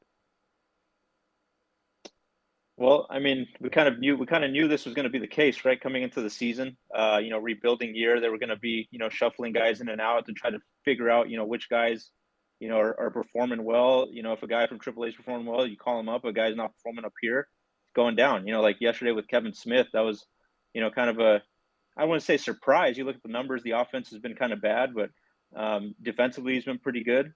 But I mean, this is kind of what you see with teams that are going through a situation like this. They're trying to figure out, which guys are going to be part of this future or not. And, you're going to see, transactions like this. They're probably going to break a record for Major League for rookies used this year. I mean, they've used so many, and you've kind of seen it the last kind of, month or so, 2 months or so, where, guys have gone through struggles, prolonged struggles. And now it's getting to the point where, they're making these decisions with, okay, we're going to send you down. Guys like Sheldon Noise and Kevin Smith yesterday, you're struggling to the point where, we're going to send you down and try to maybe get that confidence back up and bring you back up later on. But, they're trying to come up with the best group of players that give them a chance to win, because obviously it's been bad. I mean, 2 losing streaks of, 10 in a row or whatever it was is not good. I mean, it doesn't matter what position, if you're rebuilding or not. I mean, it's tough on the players. You could see it on a daily basis. They're grinding, and it's not fun to go through. So they're trying to come up with ways to kind of just get some wins here and not, fall into that type of slump for prolonged periods of time, multiple times through the season, like they already have, these first 2 months, 3 months of the season. Yeah, my answer is I love it. We're in a pivot. Let's see as many guys. Some people are trying to look at this as a negative, and I'm like, so what do you want to do? Just have the same crop of guys that are not very good and are never going to win, and they're not the answer now, or not the answer in the future? I say bring as many guys here as you possibly can. I've dubbed this the year of discovery. Let's find out who can play, who cannot play. Let's not kid ourselves. And the keepers, great. Guys who are not, see you later. But I want to see I want my eyes on as many players as possible, because that's the only thing that's going to make us better. So when people start criticizing, like, look how many different guys they've used, you know what? We haven't used enough. Yeah, I mean, it's land of opportunity, right? I mean, and you never know, guys could, who you don't even expect. I mean, obviously there's top prospects that people want to see. But, I mean, there's always, in these situations, guys who kind of come up diamond in the rough types who come up and stick and become major leaguers. And I think that's kind of the intriguing part for me to follow along with the season. That's kind of like the, what I kind of enjoy is seeing these guys kind of try to establish themselves and see if they can stick at the major league level or not, and not necessarily guys who have been touted in the past, maybe guys who come over from other organizations and are getting a chance here. Guys like, Danny Jimenez and Zach Jackson, these guys weren't top 30 prospects coming in. They were kind of relatively unknown Rule 5 type guys, and now they've established themselves as big league relievers. They're on the way to establishing themselves. So there's always guys like that who kind of show up during a season. And I mean, you won't get that unless you make these types of moves, over the course of the season. You got to keep on trying out guys. And if they don't perform well, you call up new guys who are performing well in the minors and give them a shot and see if they can stick. It's just, you're not going to stick with the same guys and just keep losing all the time. That's not a, very good formula there. It doesn't help anybody. The players who are struggling, their confidence is just going to keep going further and further down as they struggle at this level. So it's good to kind of keep on, bringing in fresh energy and see if that's maybe the right mix that's going to help them maybe get on a little bit of a hot streak here. I hate to bring up stocks, and if anybody follows the stock market, you know what I'm talking about, and your 401ks. Good luck to everybody out there. But if Christian Bethancourt was a stock, wouldn't be expensive, and at his age, the expectations, the growth that you may see, but what you've seen lately, would you gamble and would you buy Christian Bethancourt as a stock? I mean, he's looked real good. Just swinging the bat. He's looked good the whole season. It's just now that he's driving the ball a little bit more, it looks obviously a whole lot better. He's elevating the ball a lot more, and he's crushing balls all over the field to the gaps. It's going on 2 weeks, going on almost 3 weeks now that he's doing this. So it seems like he's found something, and I think you definitely obviously have to play him every day and see where it leads to. But yeah, his stock is definitely rising right now, I think, for sure. And I mean, he's like in the middle of the lineup now every day. So certainly when you find this type of situation where a guy who kind of comes out of nowhere, you kind of got to keep riding him until he proves otherwise that it was kind of a fluke or whatever. But right now, I mean, there's no reason not to be excited about this. I mean, he's kind of definitely been one of the only few bright spots here in the last couple of weeks. So any encouraging signs that you see from a team, you got to kind of squeeze as much out as you can out of them. Well, and then I say let him start pitching, and we have our own Shohei Ohtani. Why not? Why not? He could be a setup man or something, I'm sure. He was throwing 95 the other day. So why not? There's really nothing he can do. You might as well give him a shot, right? This is not easy to talk about because you're dealing with someone's career, someone who's had a terrific career, and you have a lot of respect for him as a professional. But what are they going to do with Elvis? I mean, obviously you can't let him get to the, what is it, Cody, 550 at-bats to get the plate appearances to get to get next year's option vested. How do you handle Elvis, a guy that wants to play every day, that you can't let him get to those plate appearances? Yeah, it's an interesting situation for sure. I mean, I think there was a point where he was kind of, coming around with the bat. His bat, I think, hasn't been, that bad, but I mean, he was swinging it a lot better, not too long ago. And there was a point where we thought maybe he could swing it good enough to maybe get traded somewhere. And the A's would obviously have to eat up a lot of that money on the contract, but maybe he would play himself onto, a contending team. Now, it's kind of been up and down recently. But, I mean, just knowing the type of guy that he is, I feel like, the A's get to the second half, obviously, being, not in contention, wanting to give a guy like Nick Allen or someone there some playing time at shortstop. I think he strikes me as a guy who would, understand, the situation that he's in right now. I mean, he understands where the A's are at right now. Of course, he wouldn't like it. I mean, he's used to playing every day. He doesn't like not playing every day. But I don't think he'd be a guy who would, make a scene out of it. I think, this is the direction the A's are going. We want to play, whoever it is at shortstop every day with Nick Allen or someone else.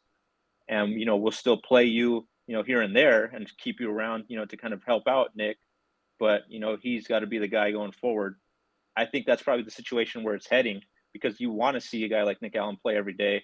And he basically has proven in the minor league level that he can, he's ready to get his shot, and with a guy like that, he's got to play consistently every day. He hasn't gotten that chance yet, even when he's come up, because Elvis has been there. But at some point, you got to kind of, hand over the reins to the next generation. And it's good to have a guy like Elvis around kind of in that clubhouse. He's very good with the young guys and kind of, helping them out with whatever they need. But, like you mentioned, the 550 plate appearances, I've done the math on it, and based on where he hits in the lineup, it's pretty close. But if you played every day, it would still be difficult to hit that mark.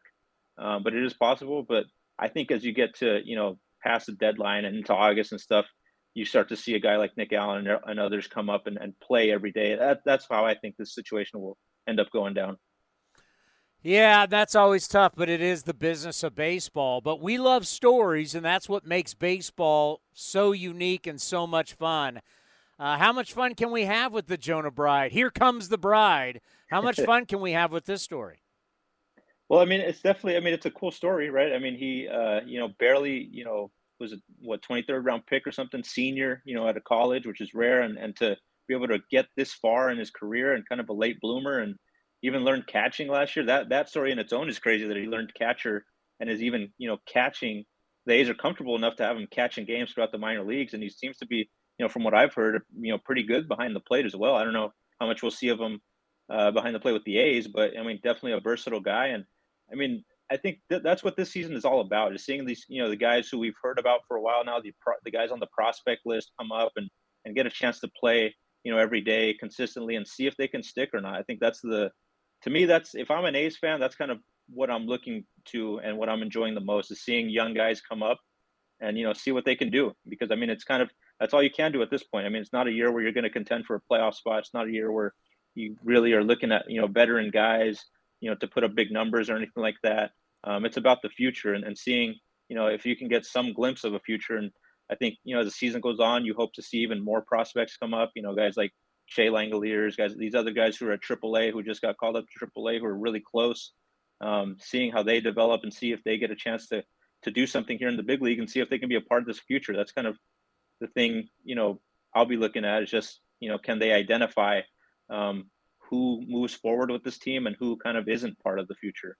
That's kind of, I think, what the A's are doing, at this point this season. Well, you guys talk to him every day, and you're getting to evaluate him. How do you feel Mark Kotsay is doing so far in his first year? Obviously, very tough circumstances. Yeah, I think he's handled it great. I think, I wrote about it the other day in Cleveland. The 10-game losing streak that were going on, that was the A's second, 10-game losing streak of the year already. And I don't care what the situation you go into, whether you're a rebuilding team or a contending team. If you hit those types of, lows in your first season, I got to imagine it's difficult to handle, especially, a guy like Kotsay, who, his playing career was known as this, everyday, intense guy, wants to win, competitor. And so to be going through a season like this, it's got to grind on him, but he hasn't really shown it. He hasn't really shown any signs of, frustration. He's kind of stuck to the same, message every day to the ball club of just, going out every day, working hard every day, showing up, putting in extra work every day. He hasn't kind of gone away from that. And he's had a lot of other managers to lean on. He always talks to us about, how he talks to, Frank Kona, Dave Roberts, Craig Counsell, all these guys who, he's built close relationships with over the years. And I think he kind of leans on that too a little bit when he goes through stretches like that. He's able to, place a phone call to them and just kind of talk about how it is to manage through, a rough season like this. And like I said, it's not easy. It can't be easy for him to go through this. I'm sure there's times where he's just so frustrated, why are we losing this many games, but he hasn't shown that, he hasn't shown that to us. I don't think he's shown it to the players. I think he's done a really good job of kind of just navigating through, what is a 6-month grind. It's going to be a 6-month grind. They're going to lose a lot of games. They're going to lose more games than they win. And, he's going to have to, keep on trying to keep, the morale high in the clubhouse, keeping, guys' spirits up. And I think he's done a really good job of that. And I think the players kind of, really respect him for that, especially the veteran guys. When we talk to him about the job he's done, they're always, very complimentary of what he's been able to do. So, he's handling it as well as he could. It's a tough situation for anybody, but he's handling it as well as he could. Let's end on this. I bring this up usually only in the postgame show, because in the postgame show is when people really want to evaluate players and evaluate the games. And I always have to bring it up that I know there's a narrative from people who aren't around this every day, who they look at the A's and they think rebuilding and they think young, and that's when I got to bring everybody back and go, if you look at the ages on this roster, the majority of guys are 30-plus, if not 28-plus. And now that you sent down Kevin Smith, who was 25, replace that with Bride, who's 26. Still, you got Bride, you got Pache, everybody else. Murph's one of the lone 27. I mean, a lot of guys in their 30s, late 30s, mid-30s, 28 up. At some point, the front office has to say, we can't be rolling a whole season with one of the older rosters in baseball and be in a pivot year. Yeah, that's what makes, this stretch of the season so tough, I think, for fans is, you see these guys. These guys are obviously big leaguers and they're, professionals and they've gained the respect of everybody, but, they're not, a lot of these guys who are on this team are not a part of this future. It's just, it's fact. These guys are going to be gone, pretty soon. So, we're in a point where I think everybody wants to see, who is going to be part of that next generation. A lot of those guys, just aren't ready for the big leagues yet. I know we will see some guys, in the second half, you get to August and all that, we will see the Nick Allens of the world come up, probably Shea Langeliers. I'm sure we'll see him at some point. But a lot of their, highly, I guess, touted prospects, you would say, are not ready yet. And that's the frustrating part, I think, for fans going through this season is it kind of feels like, where's the hope? What do we have to look forward to right now? When you look at this specific roster right now, there's not any, guys on there that you kind of think, these guys are going to be around. A lot of these guys probably leave in free agency or could get traded soon. So I think once we start to see a little bit more of the youth movement come up, that's when it kind of gets a little more intriguing for fans. And I would think that's going to happen at some point. At some point you get to the season, this year, and you're like, we got to see what we have with some of these guys. Are they going to stick or not? They're going to get to that point. I don't think you get through a whole year, playing, Stephen Vogt and guys every day. I think you keep those guys around, as valuable clubhouse resources. But you get to a certain point in the season, I think you got to start playing the young guys, on the pitching side, on the hitting side, and seeing what you have with them. And then seeing, going forward, can you provide a little bit, of a feel-good moment going into 2022 or 2023, excuse me, when you have even more of your prospects progressing through the system and could get even more of an influx of that young talent at the big league level. Hey, by the way, I love the email with all your work in it. I think that is fantastic that you put that stuff out every single week. No, thanks. I got another one dropping tomorrow. It's a pretty good one. Got catching up with Jerry Blevins on it. He was in Cleveland over the weekend. Yeah. I know A's fans love him, so that's going to be a real good one. I'm looking forward to seeing fans' reaction to that. But yeah, it's fun just to kind of provide the fans with something else, kind of behind the scenes thing. Not really. There is some baseball stuff in it, but I like to kind of bring the personalities out a little bit. So it's been fun to do. Tell fans how they can sign up for that. Yeah, so I'll tweet out the link. If you just follow me on Twitter at Martin J Gallegos, I always tweet out a link to how to sign up for it every week when a new one drops. You just click on that link, and at the bottom there's a sign up sheet. So if you enjoy A's content, seeing kind of behind the scenes look at this team, I think I'm just trying to bring, entertainment for the fans, whatever they want to hear. I'm even open to suggestions. If you guys want me to do something, a special section, I'm all ears. So anybody who wants to subscribe, it's free, so go ahead and just click the link when I tweet it out. And a little tip, it may end up in spam. Just get it out of spam, and then it won't ever and say it's not spam, and then you'll never have that problem again. Yeah, good to remind people of that, Tony. All right, buddy, be well. We'll see you coming up here, Friday for the homestand? Yep. I'll be there against the Royals. We'll be back at the Coliseum. It's good to be back home. Good stuff. See ya. All right, see you, Tony. Thanks. Martin Gallegos from MLB.com does a great job.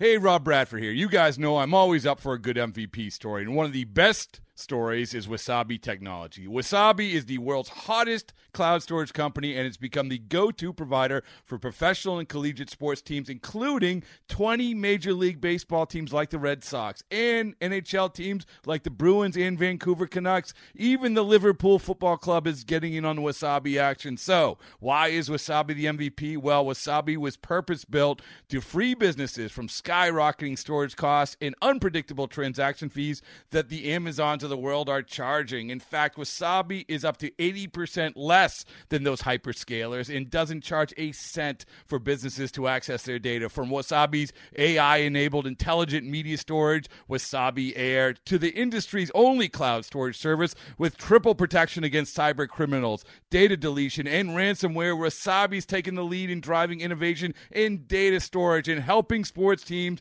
to unleash the power of their data. Wasabi, another Boston-based championship team. Covering your Oakland Athletics, and you only get so much coverage. John Mabry, former Athletic, is joining us here on A's Cast Live on the field. Of course, now a coach with the Kansas City Royals. We not only took this thing, we've taken it to, John, to another, we're now on Twitter, we're now on YouTube, so you're able to see what we do now as our set. Not a bad little set here for A's Cast Live. I'm telling you, you guys got the number one position right here. A lot has changed since you were here with the Athletics way back when. In this place? Not really. What is it like for you when you come back and you think about your time here, and obviously all the years you came here as a player? What's it like when you come back? Just see all the people, the clubhouse guys are the same, and the folks around Clay's the same. Just seeing people that you saw when you were here, and that kind of stuff. But obviously the team and players are different, but the guys that are around the team are the same. Well, you think we're in 2022. Look back, 2002, the memory. I mean, we still play it all the time, and they ended up writing a book about it, made some little movie about it. Yep. When you come here, do you think about that? Do you think about the win streak? Do you think about the team? I think it was a fun summer for sure. Yeah. I didn't start out here. I got traded here from Philadelphia, and they were all I heard when I came here was how bad they were. And when we got here, from the minute I got here, from that time on, they won, and it was such a fun summer. It was cool. I do think about that. I do think about the guys. Really great group of guys, fun bunch of guys. I always remember coming back late, like we came back late a lot, so they never quit. I remember that. The fans here, it was like a college football atmosphere when they're beating on the drums and blowing the horns and all that good stuff. So it was a great atmosphere to play in. So I remember that, and the streak, going through the streak, something you don't even do in Little League, and win 20 in a row and that kind of thing. You don't even think about that kind of stuff, but it was a fun summer for sure. That's something we pride ourselves in around here with Oakland for so many years, is how the clubhouse has been.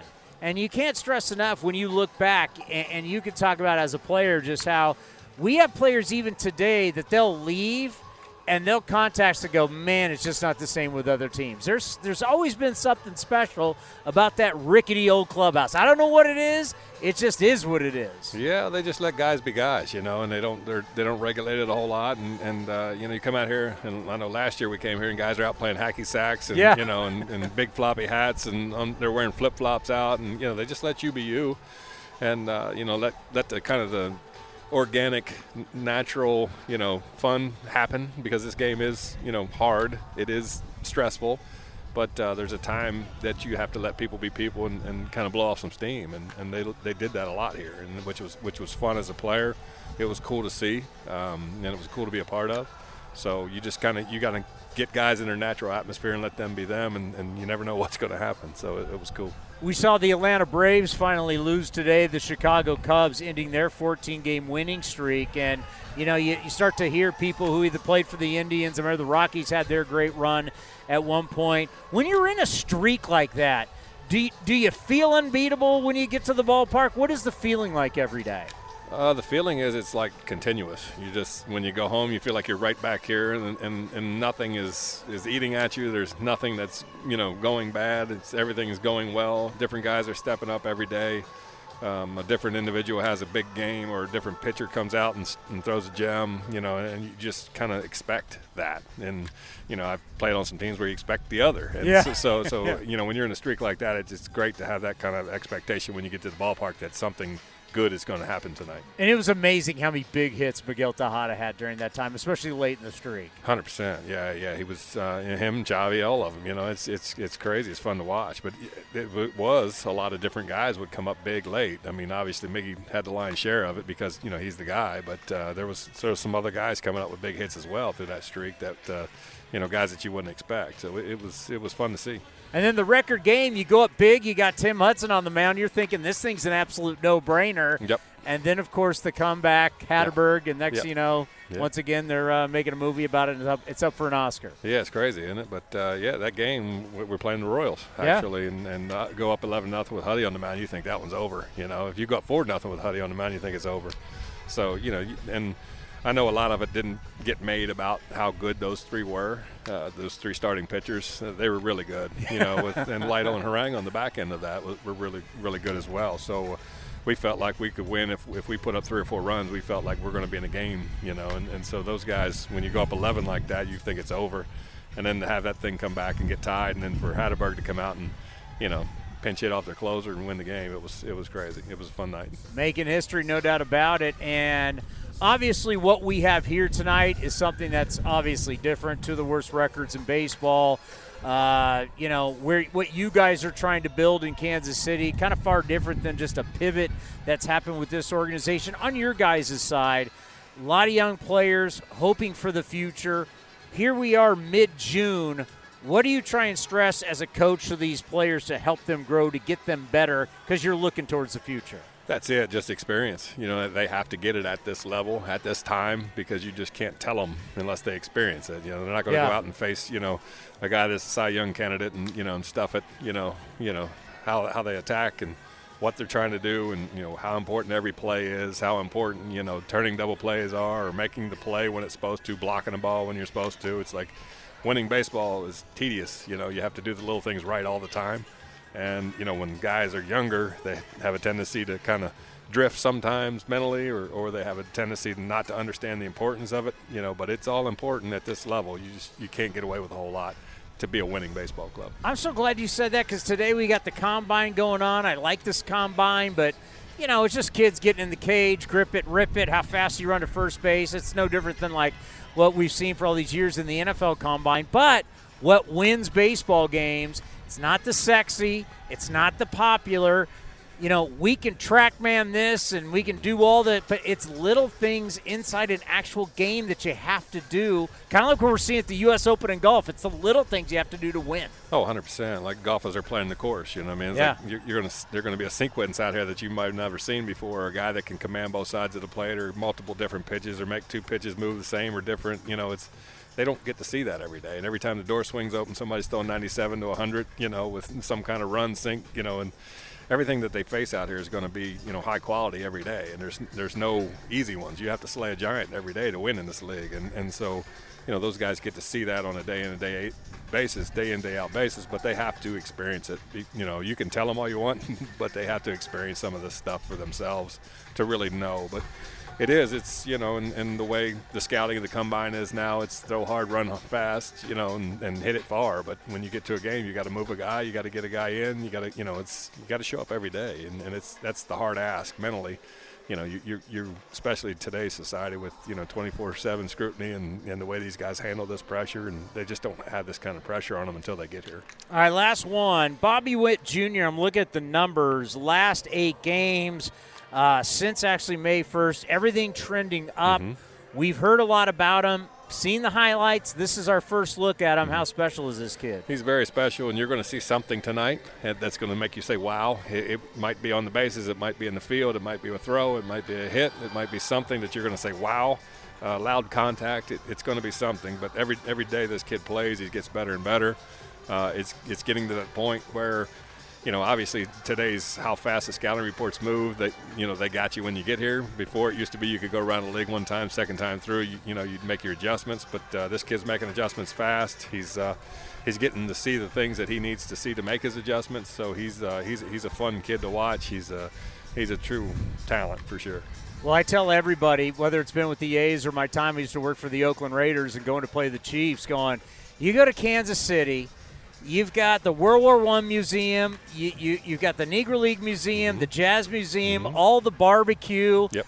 It's a sneaky great town. Awesome town. Yeah, great up-and-coming city. It's just it's fun to be. The atmosphere is fun. A winning atmosphere is really going to be fun. The Chiefs have made it fun, and so we're trying to get to that level as well to try to get, that energy as well around the city to try to bring folks out and pack the stands like they did in 14 and 15. And so it's going to be fun. We got these kids here, and they're learning on the job, hopefully quick. Well, thank you for coming by. I mean, last time I interviewed you was a long time ago, but it's great to see it. Great that you're doing well, and good luck to you guys. And we'll talk to you maybe sooner than you think. I think we play next week. Sounds good. You take care. We got more coming up next right here on A's Cast Live. Jonah Bride is with us here on A's Cast Live. I'm Chris Townsend. Jonah Bride, nice to meet you. Talking about the Warriors having a hell of a ride in Boston. How about yourself making your debut? Saw the family there and friends. What was that like? Yeah, it was definitely a really special moment for me. Something I've always dreamed about, and to do it in Fenway, it makes it even more special. And to have my family and my best friends there, it was awesome. So when you roll out there and you're in the lineup, just put the mic a little bit closer. Okay. So when you roll out there and you're just tell us what the feeling was like. That man, not only it's a historic Fenway Park, but your dreams. You've had this dream since you were a kid, and you're playing in the big leagues. What was going through your mind? There was definitely nerves going into it on that flight after I got the call. But when we went out for BP and stuff, I think everything kind of slowed down for me a little bit. And I got a great group of guys around me that were definitely giving me lots of confidence and telling me it's just baseball. I mean, it's hard to just say that, but definitely throughout the game, just helped me calm my nerves. I had a great time. Hey, you've been around it. It's not a shocker. Yeah. I mean, you're a 23rd round pick. 23rd round picks normally don't get that. Yeah. And I bet when you signed, you didn't think, you were like, hey, I'm done with school. I want to keep playing, see how long.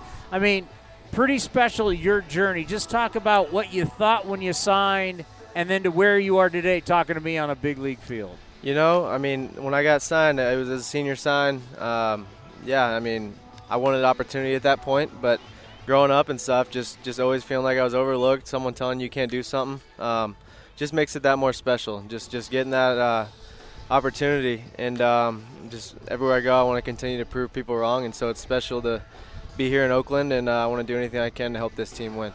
We joke all the time. I don't like it how we have so many different guys down in the bullpen. We have way too many pitchers, but what that means is less guys on the bench. You took it upon yourself to learn how to catch. Now you're showing versatility. You can play all over the diamond. That helps you and helps you get to the big leagues. Talk about making that change, knowing that the more gloves you have in your bag, the better chance you got. Yeah, I mean, I was approached last year about it by my manager, Bobby Crosby, that the idea had been thrown around a little bit. And so, I mean, I said, yeah, I'm absolutely willing to go to Instructional League, and went to Instructional League and then got the opportunity to play in the Fall League as well and catch a bunch of great guys.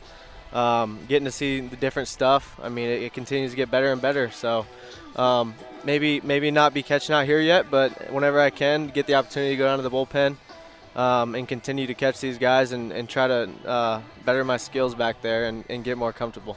How much catching had you done before that? Yeah, I've never been a catcher. I think when I was 8 or 9 years old, there was one guy that was throwing hard, so I would just go back there and catch him. But that was more of just like rec ball and everyone just out there having a good time. Dude, that's crazy that in pro ball, I'm going to learn how to catch. In pro ball, so that just doesn't happen. Bunch of great people around the A's organization, putting that hope in me and just putting that trust. And they've stuck with me. And the same way as like teammates, they're all very supportive of me. They don't expect me to be perfect. It's definitely going to be taking time, but you got to continue to put in the work, and I'm willing to do that. So how does it help you, I don't know, as a hitter defensively? Because when you're a catcher, you're the only one looking out at everybody, and everybody's looking at you. It's a completely different perspective of the game. Has it helped you as a defender? Has it helped you offensively? What has learning catching done for you? I would say in the box, you're definitely thinking more about what the catcher might want to call here. Not that you're always going to be right, but it definitely helps you just get a good perspective of the game. You're locked in on every pitch. So I enjoy that. I mean, it's when you're catching, it's more when I get to the dugout, I'm not really thinking about my next at bat as much as I am just going back out there for the next inning and trying to catch a good game and build a relationship with those pitchers. So yeah, it's completely different, but it's something that I've enjoyed. Okay, so Ed Sprague had this unbelievable quote about you that they aired in or they put on The Athletic, and I'm not sure if you saw it, but he says that you have the ability to use the entire bat.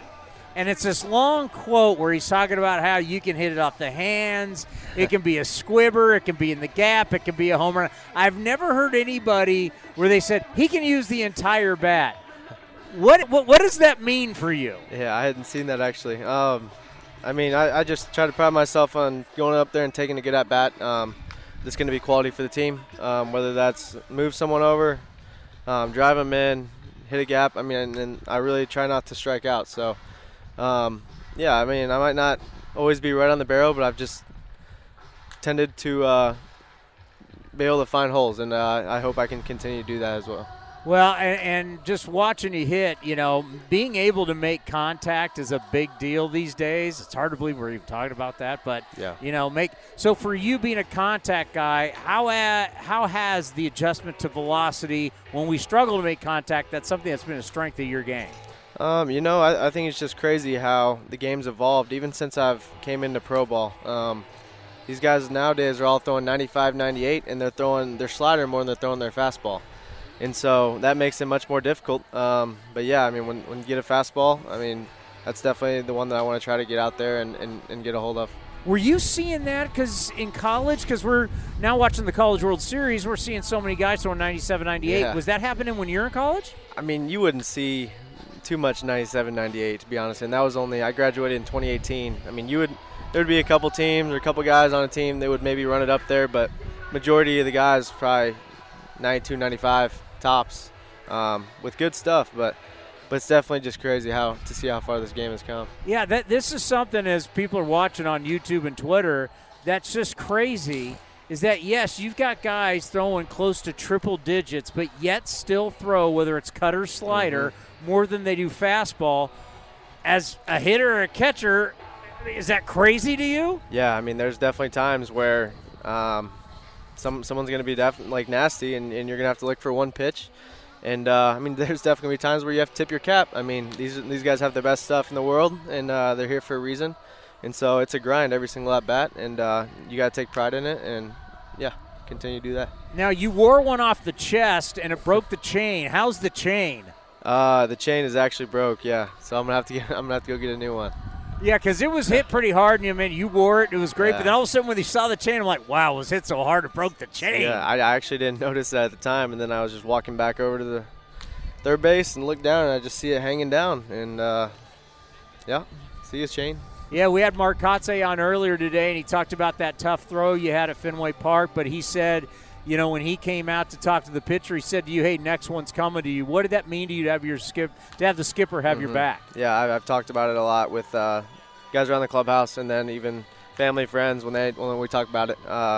Just to have that hope and give a guy confidence. Obviously, that was tough for me to make that bad throw, and the game going the way it was. I mean, that's all that was on my mind. Like, I didn't want to be the reason that we lost that game, and so winning that game was huge.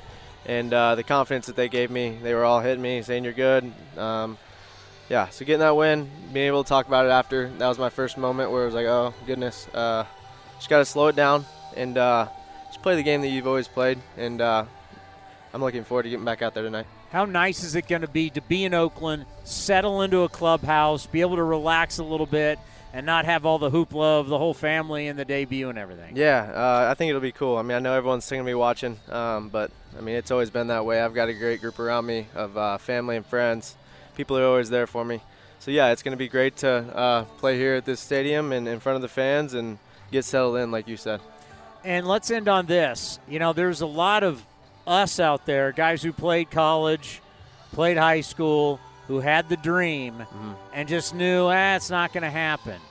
What do you say to these kids as a 23rd round pick, a senior you sign? What do you tell these guys about never giving up and never losing that dream until they rip the uniform off you? Yeah, I mean, that's everything right there, like you said. I mean, I told you growing up that I was never big enough, I was never fast enough, never strong enough. And so just to have that hope in myself and the family, the great coaches, teammates I've had that have always believed in me, and putting that trust in yourself. I mean, anyone can do it, and you can never give up, and no one can take that away from you. And just continue to work your butts off, do whatever you can to continue to go through the ladder, and it's not going to be easy, that's for sure. Well, I'll tell you what, you're a true inspiration, and we're going to be rooting like hell for you because it's a great story. That means and a lot. Congratulations getting here. It's awesome. We're going to cover every minute of it and really enjoy it. So Absolutely. It was nice to meet Thanks you. so We'll have much. you on again. Absolutely. We got more coming up next right here on A's Cast Live. Well, we have a new nickname for him. I don't think we've told Mr. Blackburn about his new nickname, have we? I don't think we've seen him since then. You can have it. You can sell T-shirts, but when you pitch, we call it Paulie Win Day.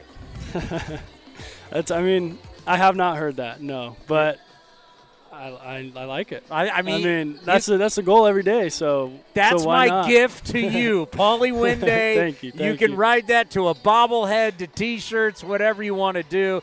It is great to have you on the program. Another fantastic outing yesterday, and you look great on the mound. Just talk about the confidence you have because we can see it. Yeah, it's a lot easier to gain confidence when things are going your way and you're pitching well. But I just feel like no matter who's in the box, I'm going to get you out. Like that's kind of where I am right now. Just like mentally, like I believe my stuff. I believe every single pitch I throw. I'm 100% behind every pitch I throw mentally and yeah, it's just kind of it's been working out that way. Isn't it amazing conviction? It's like you can have the greatest stuff in the world, but if you don't believe in it, especially in pressure situations, it doesn't matter. And you may not have the best stuff in the world, but if you believe in it, it works. Yeah, no, it does. And it's funny, like, I feel like a lot of times you hear when people have big accomplishments, you hear them like, oh, like it's all about belief. Like if you believe, you believe. And like you hear that and you're like, okay, but a little more goes into it. But like as soon as you do start kind of believing, it makes everything else in your body believe too. And like to me, that's just kind of where I've been this year. Like I just feel like anytime any pitch I throw, you're not going to hit it. Okay, before we get into the mental side, let's go physical side. Take us through difference in whether we've heard a lot of different things. When you have a good season, a lot of people start talking about a lot of different things. So how much did you change grip, curveball, slider, cutter? Just physically, what are changes or maybe tweaks that you've done?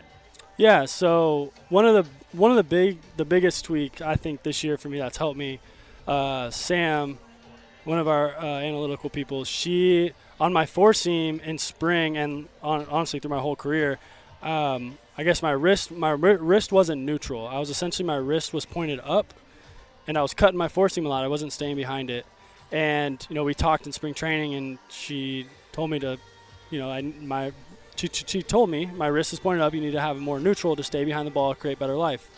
And so I worked on that. This was towards the end of spring training. Worked on that the last couple days about keeping my wrist neutral, and it's helped my four seam a lot this year. I've never thrown as many four seams as I had this year. Did you feel it like when she told you? Did you have that feeling? You go, okay. Yeah. So essentially we're throwing bullpens. They have an iPad and they have, your horizontal break, your vertical break, all this stuff. They have like your wrist position, and I was looking at it and there was like 4 or 5 pitches where my wrist position was straight at 12, and everything else was in between like 1.5 and 2. And so I was like, those are my 4 seams? And she was like, yes, like that's why you're cutting them. And I thought I was under the ball. So in my head, I was trying to correct something, but I was going the opposite way. So essentially I was hurting myself going this way instead of allowing myself to be more neutral with it and more loose. It makes sense. It's like even though your feels and the reality of what's going on don't always work together. Yeah. It's when they both come together, when you're feeling it, you know what's going on, and the science and the feelings together, but sometimes your feeling and the science are two opposite things. Talk about the breaking balls. Honestly, I haven't really changed much on my curveball. If anything, I've probably gripped it a little harder this year. I have been working with like a slider. It's a big sweepy slider. It's kind of like my curveball. I throw it maybe 4 or 5 times an outing, just to give hitters a different look. That way, like they have to be conscious of my curveball. That's more like top to bottom. My slider that is like more sweepy. So it's just more of like a different look for them. But as far as like grip goes, all my grips really the same. Like a lot of it's just been mentality for me with my curveball. And now obviously, like I said, seeing results with it like gives you a little more confidence with it, gives you just a little more conviction behind it. But a lot of the stuff that I've done has been more mentality-wise. One of my favorite things, we're going to start dealing with StatCast, cutter versus just it's a natural cut. What is it for you? Mine's a cutter. Okay. Mine's a cutter. It's probably more slider-ish if you talk to the analytical department. See, this is what I love is because StatCast is going to say he throws cutter this many times, slider bit, and then you talk to someone, they go, well, I really don't throw that. Mine essentially is a cutter and a slider. If I go up with it, when I go up and into lefties, you're going to get more of a horizontal.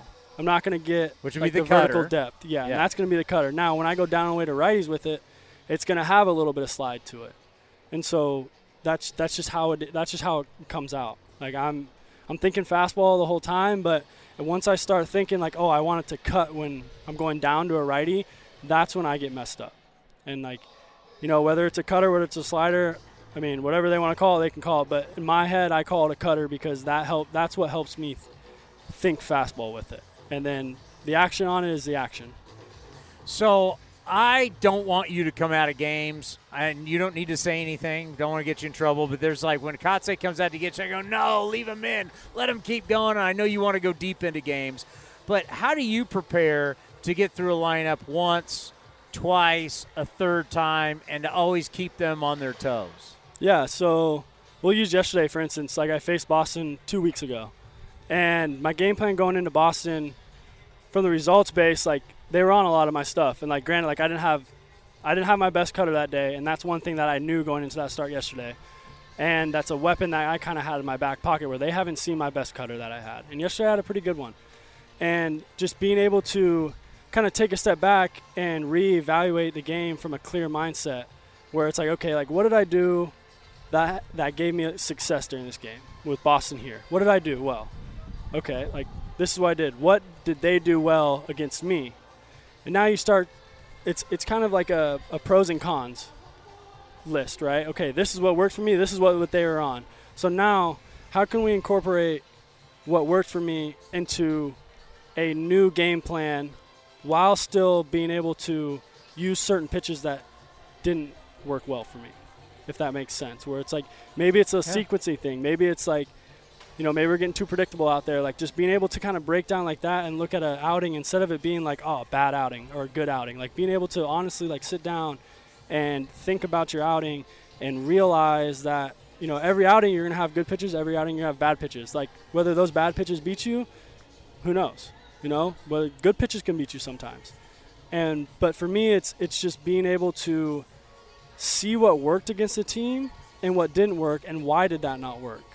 Because it's not like your pitches are good. Like your pitches work, but it's like, was I too predictable? Did I set it up correctly? Or like what did I do the same exact sequence to that guy as I did the guy on deck and the guy on deck beat me? Just things like that where like it's so much game inside of a game. And I feel like in the past I would get so wrapped up in like oh, like I went out there and gave up 5 runs, bad outing, you know, and it's like, yeah, you don't want to sit there and think or dwell on bad outings, but there are positives in every single outing that you have. Whether it's you go out and get 2 outs and you give up 8 runs, you'll still find a positive in that.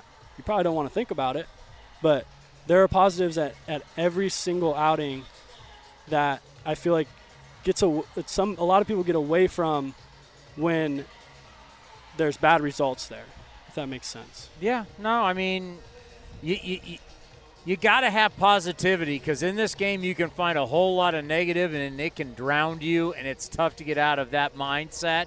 And that's where I want to get into the mental side. I think about when we talked to you down at spring training, Ho-Ho-Cam, and this was about you making the ball club and excited and you're healthy, which was great for you, to where we are today where you're going out to win. You're going out to win games against elite teams and elite lineups. Talk about the mentality of where you were in Arizona to where you are now. So coming into spring training, like I didn't have any options left. Like it was make or break. Like either I make the team or I'll get DFA'd again, and who knows what happens from there. But I tried not to think of it like that. I tried to think of it as like this is my 10th spring training, I think. Like I know what I need to do to get my body ready at this point. And I allowed spring training to kind of be that for me. I didn't come into spring training adding pressure on myself like I need to come and make a team. I stayed within myself, and I trusted that the work that I put in every single day and the mindset that I bring every day will ultimately get me to that goal. And then when the season started, it was more of like, okay, like it was like a checklist, right? Okay, first box, like check, made a team out of spring. Now it's like, what can I do to prove people wrong?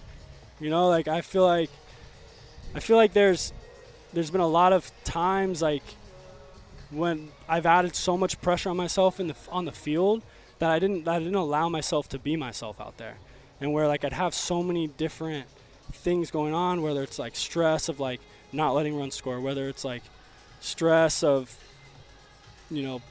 throwing strike or whatever it may be. Like I feel like I added so much unneeded stress to myself in the past, and just being able to kind of come in with like, I'm going to prove you wrong mindset, and what's the worst that can happen? Like I've been DFA'd, I've gone through all that. Like I've essentially been fired for say, and I worked to get back here. So it's like, what do I have to lose? Like go out there and be yourself, and like at least if you lose, like have them beat you. Don't beat yourself, and like don't overthink it. And that's just kind of where I've been this year.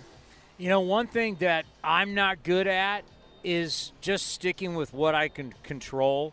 I want to control other things, and then it takes me back to Jim Harbaugh. I used to always say, control the controllables. And for a pitcher, and I think of Frankie going tonight, I got these numbers, how the team just does not score with him on the mound. And it sucks. How as a pitcher, you're out on the mound, team hasn't scored for you, you give up a run or two, and oh, God, here we go. How do you not get down and not worry about how the offense is performing and just control truly what you can control? Yeah, kind of like what you said, control what you can control. And easier said than done. It is very easier said than done. And like I said, when things are going good, it's a lot easier to control what you control. When things are going bad, like you have little things that will frustrate you. But like I look as far as like runs go, like it is what it is, right? It's a game of baseball. Like those guys are good, we're good. Like it's essentially like who's better on that day, essentially. And it's honestly like it's for me to control the controllables per se, it's just a pitch by pitch basis. Like whether as a starting pitcher, your job is essentially to keep your team in the game. And like if you go 6 innings, you go 7 innings, and you come out and it's 2-0, like you essentially did your job, right? Like granted, like would you rather come out when your team's ahead? Of course, everyone would. But I think just being able to realize that, like what your job actually is as a starting pitcher. Your job is to push the pace. Your job is to create soft contact, keep your defense involved, and keep your team in the game. And like I said, the controllables, like you're not up there grabbing a bat. You're not hitting. You're not doing that. So like that's out of your hands. And the more you think about that, the more that creeps into your mind, and it'll stress you out. When it's like, oh, I got a guy lead off double, can't let him score. You can't be out there in a game and think that, because I'll tell you what, that guy's going to score. As soon as you start thinking that, as soon as you start thinking I can't let this guy score, walk, base hit. Now you got guys at second and third with no outs, and now it's like, okay, now you have to try and stop a snowball, which is very hard to do. But yeah, for me honestly it's a pitch by pitch basis, and I have faith in our offense, complete faith in our offense. Every time they go out there, we've put up crooked numbers this year, and it can happen at any point. So it's just one of those things where you kind of stay in your own lane, and you worry about what you can control. All right, two more. I know you got to go, but two more. Number one thing for you in between starts that you have to do.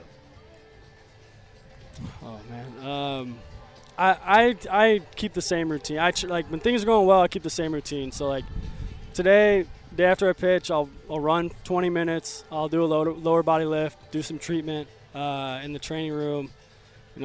Tomorrow will be a side day for me. I honestly probably bullpens. Like I know like throughout a season everyone's kind of different, and like some guys will skip a bullpen here and there because it's a long year. But like for me, like just being able to get on the mound and feel myself coming down the mound, feel my hand out in front, like just seeing how my pitches are reacting. For me, that's something that I always have to do in between starts. Like I'm not gonna take a rotation off from getting off the mound. Like to me, that's just prep work for me. So if that kind of answers your question. Any superstitions?